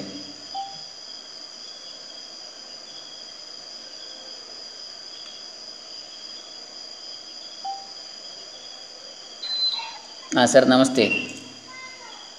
ನಮಸ್ಕಾರ ಎಲ್ಲರಿಗೂ. ಹಾಂ ನಮಸ್ತೆ ಸರ್. ಇದು ತುಂಬಾ ಚೆನ್ನಾಗಿ ಹೇಳಿದ್ರಿ. ಹೌದು ಸರ್. ಈ ಭಕ್ತಿಯ 9 ಪ್ರಕಾರಗಳು. ಹೌದು ಸರ್. ಇದನ್ನ ನಾರದ ಭಕ್ತಿ ಸೂತ್ರದಲ್ಲೂ ಕೇಳಿ ಸೇಮ್ ಇದೆಯಲ್ವಾ ಮ್ಯಾಟರು? ನಾರದ ಭಕ್ತಿ ಸೂತ್ರದಲ್ಲಿ ಇರಬೇಕು. ಹೌದು, ನವದ ಭಕ್ತಿಯ ಬಗ್ಗೆ ಬರ್ತದ, ಸರಿ ನೆನಪಿಲ್ಲ ಈಗ ನನಗೆ. ಅದರಲ್ಲಿ ಇರಬೇಕು ಬಹುಶಃ. ಹೌದು, ನಾರದ ಭಕ್ತಿ ಸೂತ್ರಗಳಲ್ಲಿ ಕೇಳಿದ್ದೆ. ಹಾಂ ಸರಿ. ಈ ಮತ್ತೊಮ್ಮೆ ಕೇಳಲಿಕ್ಕೆ ಚೆನ್ನಾಗಿದೆ. ಹೌದು ಸರ್. ಅದೇ ಇದು ಸಚ್ಚಿದಾನಂದ ಸೂಕ್ತಿಗಳು ಅಂತೇಳಿ ಸರ್. ಈಗ ಹೌದು, ಹಂತ ಹಂತವಾಗಿ ಅದರಲ್ಲಿ ಒಳಕ್ಕೆ ಕೊಂಡೋಗ್ತಾರೆ ವೇದಾಂತದ ಪ್ರವೇಶಕ್ಕೆ. ಹೌದು ಚೆನ್ನಾಗಿದೆ. ಹೌದು ಸರ್, ಧನ್ಯವಾದಗಳು ಸರ್. ಆನಂದ ಸರಸ್ವತಿಗಳದು ನಾರದ ಭಕ್ತಿ ಸೂತ್ರದ ವಿವರಣೆನೂ ಇದೆ. ಹಾಂ ಹೌದು ಸರ್, ಹೌದು. ಧನ್ಯವಾದಗಳು. ಇವರು ಗೋಪಾಲ ಮಹಾರಾಜರ ದೀಕ್ಷೆ ತಗೊಂಡಿದ್ರು ಅಂತ ಕೇಳಿದ್ದೀನಿ ಸರ್. ಸಚ್ಚಿದಾನಂದ ಸರಸ್ವತಿ ಸ್ವಾಮಿಗಳು ರಾಮನಾಮ. ಹೌದು ಸರ್, ಹೌದು ರಾಮನ ತಾರಕ. ಹೌದು, ರಾಮನಾಮ. ಹೌದು, ಗೊಂದಾವಲಿಕ ಇವ್ರ ಹತ್ರ. ಹೌದು ಸರ್. ಅವರು ಸಂಕ್ಷೇಪ ರಾಮಾಯಣನೂ ಕೂಡ ಮತ್ತೆ ಅದನ್ನು ಬರೆದಿದ್ದಾರೆ. ಅಂದರೆ ಒಂದು ಪುಸ್ತಕ ಇದೆ ಅವ್ರದ್ದು, ತುಂಬ ಇದೆ. ಅಧ್ಯಾತ್ಮ ಪ್ರಕಾಶ ಕಾರ್ಯಾಲಯ .org ಅದನ್ನು ನಾವು ಪ್ರವೇಶ ಮಾಡಿದರೆ ಉಚಿತವಾಗಿ ಅಲ್ಲಿ ಕನ್ನಡದಲ್ಲಿ, ಸಂಸ್ಕೃತದಲ್ಲಿ ಮತ್ತು ಇಂಗ್ಲೀಷ್ನಲ್ಲಿ ತುಂಬ ಪುಸ್ತಕಗಳಿವೆ. ಕನ್ನಡದಲ್ಲಿ ಅಂತೂ ಎಲ್ಲ ಶಂಕರಾಚಾರ್ಯರ ಕೃತಿಗಳನ್ನು ಕನ್ನಡಕ್ಕೆ ತಂದಿದ್ದಾರೆ. ಅದರಲ್ಲಿ ಹಂತ ಹಂತವಾಗಿ ಅದನ್ನು ವರ್ಗೀಕರಣ ಮಾಡಿ ಕೊಟ್ಟಿದ್ದಾರೆ ಆ ವೆಬ್ಸೈಟಲ್ಲಿ. ವೇದಾಂತವನ್ನು ಹೊಸದಾಗಿ ಪ್ರವೇಶ ಮಾಡ್ತಾ ಇರತಕ್ಕಂಥ ಬೇರೆ ಪುಸ್ತಕಗಳಿವೆ. ಅದಾದ ನಂತರ 2ನೇ ಹಂತದ್ದು, 3ನೇ ಹಂತದ್ದು ಪ್ರಕರಣಗಳ ಅಧ್ಯಯನ, ಆಮೇಲೆ ಪ್ರಸ್ಥಾನತ್ರಯ, ಆಮೇಲೆ ವ್ಯಾಖ್ಯಾನ ಪ್ರಸ್ಥಾನ, ಆಮೇಲೆ ಬೇರೆ ಬೇರೆ ಭಕ್ತಿ ಪ್ರಧಾನ ಸಾಧಕರಿಗೆ ಅಂತೇಳಿದೆ, ಕರ್ಮಕಾಂಡದ ಶ್ರದ್ಧಾವಂತರಿಗೆ ಅಂತೇಳಿದೆ, ಸಂಸ್ಕೃತವನ್ನು ಕಲೀಲಿಕ್ಕೆ ಇದೆ, ಅದರಲ್ಲಿ ಬೇರೆ ಬೇರೆ ಪುಸ್ತಕಗಳು. ಆಮೇಲೆ ಭಾಳ ಚೆನ್ನಾಗಿದೆ. ಎಲ್ಲ ಉಚಿತವಾಗಿ ಡೌನ್ಲೋಡ್ ಮಾಡಿ ಓದಿಕೊಳ್ಬೋದು ಬೇಕಿದ್ರೆ. ಇಲ್ಲ ನಮಗೆ ಕಣ್ಣಿಗೆ ಸ್ಟ್ರೈನ್ ಆಗ್ತದೆ ಅಂತಿದ್ರೆ ಏನು ದೊಡ್ಡ ಬೆಲೆ ಏನಿಲ್ಲ ಅದಕ್ಕೆ, ತುಂಬ ಕಡಿಮೆ ಬೆಲೆ, ಅಮೂಲ್ಯ ಪುಸ್ತಕಗಳು ಅಲ್ಲಿಂದ ತರಿಸ್ಕೊಳ್ಬೋದು. ಹೊಳೆ ನರಸೀಪುರದಿಂದ. ಅದರಲ್ಲಿ ಫೋನ್ ನಂಬರ್ ಎಲ್ಲ ಇದೆ ಕಾರ್ಯಾಲಯದ್ದು. ಅಲ್ಲಿಂದ ನಾನು ತರಿಸ್ಕೊಂಡಿದ್ದೇನೆ ಪುಸ್ತಕಗಳನ್ನು. ಒಂದಷ್ಟು ಎಲ್ಲ ತರಿಸ್ಕೊಂಡಿದ್ದೇನೆ. ಅಲ್ಲಿ ಪ್ರಸ್ಥಾನತ್ರಯ ಭಾಷೆಗಳದ್ದು ಮಾತ್ರ ಭಗವದ್ಗೀತಾ ಭಾಷ್ಯ ತರಿಸಿದ್ದೇನೆ. ಉಳಿದದ್ದು ಇನ್ನೂ ತರಿಸ್ಬೇಕಷ್ಟೆ. ಅಂದರೆ ಇದೆಲ್ಲ ಮುಗೀಲಿ ಅಂತೇಳಿ ಓದಿ ಆಮೇಲೆ ಅಲ್ಲಿ ಪ್ರಸ್ಥಾನತ್ರಯ ಭಾಷ್ಯ ಮತ್ತೆ ನೋಡುವ ಅಂಥೇಳಿ ಸರಳವಾದ ಪ್ರಕರಣಗಳನ್ನು ಇದನ್ನು. ಯಾಕಂದರೆ ಶಂಕರಾಚಾರ್ಯ ಕೃತಿಗಳು ಮಾತ್ರ ಅಲ್ಲ, ಇವರು ಸ್ವತಂತ್ರ ಅನೇಕ ಕೃತಿಗಳನ್ನು ಆ ದೃಷ್ಟಿಯಲ್ಲಿ ಗೌಡಪಾದರು ಮತ್ತು ಶಂಕರ ಭಗವತ್ಪಾದರು ಮತ್ತು ಸುರೇಶ್ವರಾಚಾರ್ಯರು ಇವರು ಮೂವರ ಒಂದು ದೃಷ್ಟಿಯನ್ನು ಇಟ್ಟುಕೊಂಡು ಅವರು ಬರೆದಿರ್ತಕ್ಕಂಥದ್ದು ಎಲ್ಲ ಕೃತಿಗಳು ಕೂಡ, ಸ್ವತಂತ್ರ ಕೃತಿಗಳು ಕೂಡ ಅನೇಕ ಇವೆ. ಅರ್ಥ ಮಾಡಿಕೊಳ್ಳಿಕ್ಕೆ ನಮಗೆ ಸುಲಭ ಆಗಲಿ ಅಂತ ಹೇಳುವಂಥದ್ದು. ಹಾಗೆ ಸಂಸ್ಕೃತದಲ್ಲಿ, ಇಂಗ್ಲೀಷಲ್ಲಿ ಕೂಡ ಇದೆ ಕೆಲವು ಕೃತಿಗಳು. ಆಮೇಲೆ ಇನ್ನೊಂದೇನು ಅಂದರೆ ಪ್ರಸ್ಥಾನತ್ರಯ ಭಾಷ್ಯ ನಿಜವಾಗಿ ಶಂಕರಾಚಾರ್ಯದ ಸ್ಪಷ್ಟ ಭಾವನೆ ಇದರಲ್ಲಿ ನಮ್ಗೆ ಗೊತ್ತಾಗ್ತದೆ. ಆದರೆ ಅದನ್ನು ಪ್ರವೇಶ ಮಾಡಲಿಕ್ಕೆ ನಮಗೆ ಇವು ಸಹಾಯ ಆಗ್ತವೆ. ಫಸ್ಟ್ ಸ್ಟೇಜಲ್ಲಿ. ಹಂತ ಹಂತವಾಗಿ ಮೇಲೆ ಹೋದರೆ ನಮಗೆ ಆಮೇಲೆ ಅದರಲ್ಲಿ ತಪ್ಪು ಅರ್ಥಗಳು ಆಗುವಂಥದ್ದು, ಅಪಾರ್ಥಗಳು ಆಗುವಂಥದ್ದು ಇಲ್ಲ ಈ ಒಂದು ಪರಿಕಲ್ಪನೆ. ಮತ್ತು ಇದರಲ್ಲಿ ಏನು ಅಂದರೆ ಮುಖ್ಯವಾಗಿ ವ್ಯಾಖ್ಯಾನ ಪ್ರಸ್ಥಾನವನ್ನು ಸಚ್ಚಿದಾನಂದ ಸರಸ್ವತಿ ಸ್ವಾಮಿಗಳು ಅದರಲ್ಲಿರತಕ್ಕಂತಹ ಅಪರಿಶುದ್ಧತೆಯನ್ನು, ಕೆಲವು ತಪ್ಪುಗಳನ್ನು ಎತ್ತಿ ತೋರಿಸ್ತಾರೆ ಅವರು. ಯಾಕಂದರೆ ಪ್ರಸ್ಥಾನತ್ರಯ ಶಾಂಕರ ಭಾಷ್ಯಕ್ಕೆ ಇದು ವಿರುದ್ಧವಾಗಿದೆ, ಇದರ ಆಶಯಕ್ಕೆ, ಮೂಲ ಆಶಯಕ್ಕೆ ಅಂಥೇಳಿ ಅವರು ಬೊಟ್ಟು ಮಾಡಿ ತೋರಿಸಿದ್ದಾರೆ ಅದನ್ನು ಕೆಲವು ಕಡೆ. ಹಾಗಾಗಿ ಹೆಚ್ಚಾಗಿ ಇವರು ಗೌಡಪಾದರ ಮತ್ತು ಶಂಕರ ಭಗವತ್ಪಾದರ ಮತ್ತು ಸುರೇಶ್ವರಾಚಾರ್ಯರ ಈ ಮೂವರನ್ನೇ ಪ್ರಧಾನವಾಗಿ ಆಧಾರವಾಗಿಟ್ಟುಕೊಂಡು ತಮ್ಮದೇ ಆದ ಒಂದು ಶೈಲಿಯಲ್ಲಿ ಸುಷುಪ್ತಿ ಅಥವಾ ಗಾಢನಿದ್ದೆಯಲ್ಲಿ ಮೂಲ ಅವಿದ್ಯೆ ಎನ್ನತಕ್ಕಂಥದ್ದು ಇಲ್ಲ ಎನ್ನುವ ದೃಷ್ಟಿಯನ್ನು ಕೂಡ ತಂದು ಶಂಕರ ಹೃದಯ ಇತ್ಯಾದಿಗಳನ್ನೆಲ್ಲ ಬರೆದು ಲೋಕಮುಖಕ್ಕೆ ಒಂದು ಅದ್ವಿತೀಯವಾದಂತಹ, ಬಹುಶಃ ಬೇರೆಲ್ಲೂ ಕಾಣದ ದೃಷ್ಟಿಯಲ್ಲಿ. ಸ್ವರ್ಣವಲ್ಲಿ ಸ್ವಾಮಿಗಳು ಕೂಡ ಹಾಗೆ ತುಂಬ ಚೆನ್ನಾಗಿ ಬರೆದಿದ್ದಾರೆ. ಅಂದರೆ ನಾನು ಕೆಲವು ಭಗವದ್ಗೀತೆಯನ್ನು, ಗೀತಾಂತರಂಗ ಅಂತೇಳಿ 3 ಸಂಪುಟಗಳು ಭಾಳ ಚೆನ್ನಾಗಿದೆ. ನಾನು ಪ್ರಯತ್ನ ಪಡ್ತಾ ಇದ್ದೆ, 2ನೇ ಸಂಪುಟ ಮಾತ್ರ ಸಿಕ್ಕಿದೆ, ಫಸ್ಟ್ ಮತ್ತು 3ನೇದು ಇನ್ನೂ ಬಂದಿಲ್ಲ ಅಂತ ಹೇಳಿದರು, ಪ್ರಿಂಟ್ ಆಗಲಿಲ್ಲ. ಅಂದರೆ ಭಗವದ್ಗೀತೆ ಬಗ್ಗೆ ಸ್ವರ್ಣವಲ್ಲಿ ಸ್ವಾಮಿಗಳು ಭಾಳ ಅದ್ಭುತವಾಗಿ, ಹಾಗೆ ಯೋಗ ವಾಸಿಷ್ಠ ಇದರ ಬಗ್ಗೆ ಕೂಡ ಅವರು ಲೇಖನಗಳು ಬರ್ತಾಯಿವೆ ಇದರಲ್ಲಿ ವಿಜಯವಾಣಿಯಲ್ಲಿ, ಪತ್ರಿಕೆಯಲ್ಲಿ ಭಾಳ ಚೆನ್ನಾಗಿವೆ.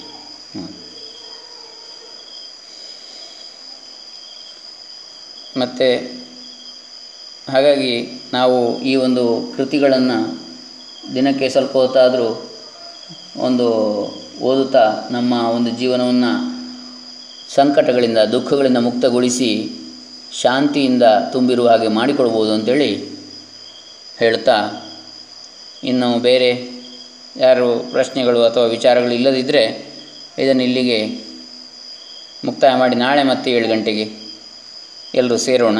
ಈ ಒಂದು ವಿಶ್ವಶಾಂತಿ ಅಥವಾ ವರ್ಲ್ಡ್ ಪೀಸ್ ಇದನ್ನು ನೀವು ಮೆಂಬರ್ ಆದರೆ ಇದರಲ್ಲಿ ನಿಮಗೆ ಸುಲಭವಾಗಿ ಇದು ಸಿಗ್ತದೆ, ಓಪನ್ ಆಗ್ತದೆ. ಆ ಟೈಮಿಗೆ ಸರಿಯಾಗಿ ನಿಮಗೆ ನೋಟಿಫಿಕೇಷನ್ ಕೂಡ ಬರ್ತದೆ. ಇದನ್ನು ಫಾಲೋ ಅಥವಾ ಮೆಂಬರ್ ಆಗಿ ಆಮೇಲೆ ದಿನಾಲು ಬನ್ನಿ. ಏನಾದರೂ ನಿಮ್ಮ ವಿಚಾರಗಳನ್ನು ಕೂಡ ನಮ್ಮ ಜೊತೆ ಹಂಚಿಕೊಳ್ಳಿ ಕೊನೆಯ ಭಾಗದಲ್ಲಿ. ಅದಕ್ಕಾಗಿ ಸಮಯ ಇದೆ, 1/4 ಗಂಟೆ ಅಥವಾ ಅದಕ್ಕಿಂತ ಹೆಚ್ಚು ಕೂಡ ಇದೆ, 8 ಗಂಟೆವರೆಗೆ ಟೈಮ್ ಇದೆ. ನಿಮ್ಮ ವಿಚಾರಗಳನ್ನು ಹಂಚಿಕೊಳ್ಳಿ. ಹಾಗೆ ನಿಮ್ಮ ಸಂದೇಹಗಳು ಏನಾದರೂ ಇದ್ದರೆ ಕೂಡ ಕೇಳ್ಬೋದು. ನಮ್ಮಿಂದ ಆದ ರೀತಿಯಲ್ಲಿ ನಾವು ಅದನ್ನು ಪರಿಹರಿಸಲಿಕ್ಕೆ ಪ್ರಯತ್ನ ಪಡ್ತೇವೆ. ಸರ್ವೇ ಜನ ಸುಖಿನೋ ಭವಂತು. ಈಗ ಮುಕ್ತಾಯ ಮಾಡೋದಾ ಸರ್? ಓಕೆ ಸರ್, ಎಲ್ಲರಿಗೂ ಧನ್ಯವಾದಗಳು. ಇಲ್ಲಿ ವಿನೋದ್ ಸರ್ ಅವರು ಇವತ್ತು ಬಂದಿದ್ದಾರೆ ನಮ್ಮ ಜೊತೆ. ನಾವು ಅವರಷ್ಟು ಈ ವಿಚಾರದಲ್ಲಿ ಪಾಂಡಿತ್ಯ ಉಳ್ಳವರಲ್ಲ ನಾವು ಇನ್ನೂ, ಆದರೂ ಅವರು ವೇದಾಂತ ವಿದ್ವತ್ತಾಗಿ ನಮ್ಮ ಮುಂದೆ ಇದ್ದಾರೆ ಇಲ್ಲಿ. ಆದರೂ ಮೌನವಾಗಿದ್ದಾರೆ. ಮೌನಂ ಪಂಡಿತ ಲಕ್ಷಣಂ ಅಂತೇಳಿ ನಾವು ಅವರನ್ನು ಗೌರವಿಸ್ತಾ, ಹಾಗೆ ಎಲ್ಲ ಈ ಒಂದು ಸಜ್ಜನರನ್ನು, ಇಲ್ಲಿರತಕ್ಕಂಥ ಅಧ್ಯಾತ್ಮ ಪಿಪಾಸುಗಳನ್ನು ಧನ್ಯವಾದಗಳು ಸರ್. ನಮೋ ನಮಃ ಸರ್. ಕೆಳಗೆ ಶಂಕರಾನಂದ ಆಡುವಂಥವ್ರು ಇದ್ದಾರೆ, ಅವರು ನಮ್ಮ ಸೀನಿಯರು. ಓಹೋ ಅವರು ಚೆನ್ನಾಗಿ ಅಧ್ಯಯನ ಮಾಡ್ತಾರೆ. ಹೌದು ಸರ್. ಹಾಂ. Okay sir. ಶಂಕರಾನಂದ್ ಸರ್ ಬನ್ನಿ ಸರ್. ಮಾಡಿದೆ, ಬನ್ನಿ ಸರ್. ನಮಸ್ತೆ ಸರ್, ಶಂಕರಾನಂದ್ ಗಾಂವ್ಕರ್ ಸರ್, ನಮಸ್ತೆ. ಹಲೋ ನಮಸ್ತೆ ಸರ್. ನಿಮ್ಮಂಥವರು ನಮಗೆ ಇಲ್ಲಿ ಸಿಕ್ಕಿದ್ದು ಭಾಳ ಒಂದು ನಮ್ಮ ಪುಣ್ಯ ಸರ್. ತುಂಬ ಖುಷಿ ಆಗ್ತದೆ. ತಮ್ಮ ಪರಿಚಯ ಹೇಳ್ಬೋದಾ ಸರ್? ಸರ್ ಆಯಿತು ಸರ್. ನಾನು ಶಂಕರಾನಂದ ಗೌಕರ್ ಅಂತ, ಮಾನಿಗೆತ್ತೆ, ಆನುಗೋಡ್, ಯಲ್ಲಾಪುರ. Okay sir. ನಾನು ಸ್ವರ್ಣವಲ್ಲಿಯಲ್ಲಿ ಅದ್ವೈತ ವೇದಾಂತವನ್ನು ಓದಿ ಈಗ ದಾವಣಗೆರೆಯ ಸಿರಿಗೆರೆ ಸಂಸ್ಥೆಯ ತರಳಬಾಳು ಅನುಭವ ಮಂಟಪ ಎನ್ನುವಂತಹ ಒಂದು ಹೈಸ್ಕೂಲಿನಲ್ಲಿ ಸಂಸ್ಕೃತ ಶಿಕ್ಷಕನಾಗಿ ಕೆಲಸವನ್ನು ನಿರ್ವಹಿಸ್ತಾ ಇದ್ದೇನೆ. ಕಳೆದ 9 ವರ್ಷದಿಂದ ಕೆಲಸ ನಿರ್ವಹಿಸ್ತಾ ಇರುವಂತದ್ದು. ಈ ಪ್ರೌಢಶಾಲೆಯ ಸಂಸ್ಕೃತ ಶಿಕ್ಷಣದ ನಡುವೆ ಈ ಶಾಸ್ತ್ರದ ಜ್ಞಾನ ಸ್ವಲ್ಪ ಕಡಿಮೆ ಆಗ್ತಾ ಇರುವಂತಹ ಸಂದರ್ಭದಲ್ಲಿ ಈ ವಿಶ್ವಶಾಂತಿ ಎನ್ನುವಂತಹ ಈ ಗುಂಪಿನ ಪರಿಚಯವಾದ ತುಂಬಾ ಸಂತೋಷ ಆಗ್ತಾ ಇದೆ. ನೋಡೋಣ, ಸಾಧ್ಯವಾದಷ್ಟು ಈ ಗುಂಪಿನಲ್ಲಿ ಆದಷ್ಟು ಪ್ರಯತ್ನವನ್ನ ಭಾಗವಹಿಸಲಿಕ್ಕೆ ಪ್ರಯತ್ನ ಪಡ್ತಾ ಇದೆ. ಖಂಡಿತ ಸರ್, ನೀವೆಲ್ಲ ಧನ್ಯವಾದಗಳು. ನಮಗೆ ಅಮೂಲ್ಯ ರತ್ನಗಳು ಸರ್. ನಿಮ್ಮ ಬೆಂಬಲ ಇದ್ದರೆ ಮಾತ್ರ ನಮ್ಮ ಈ ವಿಚಾರಗಳು ಮುಂದುವರಲಿಕ್ಕೆ ಸಾಧ್ಯ. ಯಾಕಂದರೆ ಇನ್ನು ಮುಂದೆ ಮುಂದೆ ಕಠಿಣ ವಿಚಾರಗಳು ಬರಲಿಕ್ಕೆ ಇದೆ. ಆವಾಗ ದಯವಿಟ್ಟು ತಾವೆಲ್ಲರೂ ಕೂಡ ಸಹಕರಿಸಬೇಕು. ಹಾಗೆ ಶ್ರೋತೃಗಳ ಏನಾದರೂ ಪ್ರಶ್ನೆಗಳಿದ್ದರೆ ಕೂಡ ತಮ್ಮೆಲ್ಲರ ಸಹಕಾರ ಬೇಕು ಅಂತೇಳಿ ನಾನು ವಿನಂತಿ ಮಾಡಿಕೊಳ್ತಾ ತುಂಬ ತಮಗೆಲ್ಲರಿಗೂ ಕೃತಜ್ಞತೆಗಳನ್ನು ಸಲ್ಲಿಸಲಿಕ್ಕೆ ಬಯಸ್ತೇನೆ. ಹಾಗೆ ನಮಗೂ ಕೂಡ ಹೈಸ್ಕೂಲ್ನಲ್ಲಿದ್ದಾಗ ಒಳ್ಳೆ ವಿದ್ವಾಂಸರು ಸಿಕ್ಕಿದ್ರು. ಅಲಂಕಾರ ವಿದ್ವಾನು ದಿವಾಕರ ರಮಾಕಾಂತ ಭಟ್ರು ಅಂತ ಇದ್ದರು. ದಿವಾಕರ ಭಟ್ರು ಅಲಂಕಾರ ವಿದ್ವಾನ್, ಶಿರಸಿ ಕಡೆಯವರು. ಹಾಗೆ ಇನ್ನೊಬ್ಬರು ವಿದ್ವಾನ್ ರಮಾಕಾಂತ ಭಟ್ ಜ್ಯೋತಿಷ್ಯ ವಿದ್ವಾನ್ ಅವರು ಸಿಕ್ಕಿದರು. ಹಾಗೆ ಸಂಸ್ಕೃತ ಪಾಠ ಸ್ವಲ್ಪ ಚೆನ್ನಾಗಿ ಆಯಿತು, ನಮಗೆ ಗಟ್ಟಿ ಆಯಿತು. 8, 9, 10ನೇ ಕ್ಲಾಸ್ಗಳಲ್ಲಿ ಸಂಸ್ಕೃತ ಫಸ್ಟ್ ಲ್ಯಾಂಗ್ವೇಜ್. ಅವರೆಲ್ಲರ ಒಂದು ಚಿರಸ್ಮರಣೆ ಅಂದರೆ ಅವರನ್ನು ಸದಾ ಸ್ಮರಿಸ್ತಾ ನಮ್ಮ ಈ ಒಂದು ಸಂಸ್ಕೃತದ ಒಂದು ಬೇಸ್ ನಮಗೆ ಸಿಕ್ಕಿದ ಕಾರಣ ಬಹುಶಃ ಅಧ್ಯಾತ್ಮದ ಯಥಾವತ್ ಅರ್ಥವನ್ನು, ಈ ವೇದಾಂತಗಳ ಅರ್ಥವನ್ನು ಸ್ವಲ್ಪ ಸಂಸ್ಕೃತದ ಗಂಧ ಇದ್ದರೆ ಭಾಳ ಸುಲಭ ಆಗ್ತದೆ. ಇಲ್ಲದಿದ್ದರೆ ಬೇರೆಯವರ ಅನುವಾದವನ್ನು ಅದು ಹೌದೋ ಅಲ್ವೋ ಅನ್ನೋದನ್ನು ವಿಮರ್ಶೆ ಮಾಡಲಿಕ್ಕೆ ನಮಗೇನು ಗೊತ್ತಾಗೋದಿಲ್ಲ. ಕೇವಲ ಅನುವಾದವನ್ನು ಓದಿಕೊಂಡು ಹೋಗಬೇಕಾಗ್ತದೆ, ಮೂಲ ಅರ್ಥ ಆಗದಿದ್ದರೆ. ಹಾಗಾಗಿ ಸಂಸ್ಕೃತ ನಾವು ನಮ್ಮ ಮಕ್ಕಳಿಗೂ ಕೂಡ ಕಲಿಸುವ, ಹಾಗೆ ಸಂಸ್ಕೃತ ನಮ್ಮ ರಾಷ್ಟ್ರ ಭಾಷೆ ಆಗಲಿ ಅಂಥೇಳಿ ಹಾರೈಸ್ತಾ ಸರ್ವೇ ಜನ ಸುಖಿನೋ ಭವಂತು. ಓಂ ತತ್ಸತ್. ನಾಳೆ ಎಲ್ಲರೂ ಸಿಗೋಣ ಸರ್, ಎಲ್ಲರೂ ಬನ್ನಿ. ನಮೋ ನಮಃ. ಧನ್ಯವಾದಗಳು. ಧನ್ಯವಾದಗಳು ಸರ್. ಸರಿ ಸರ್.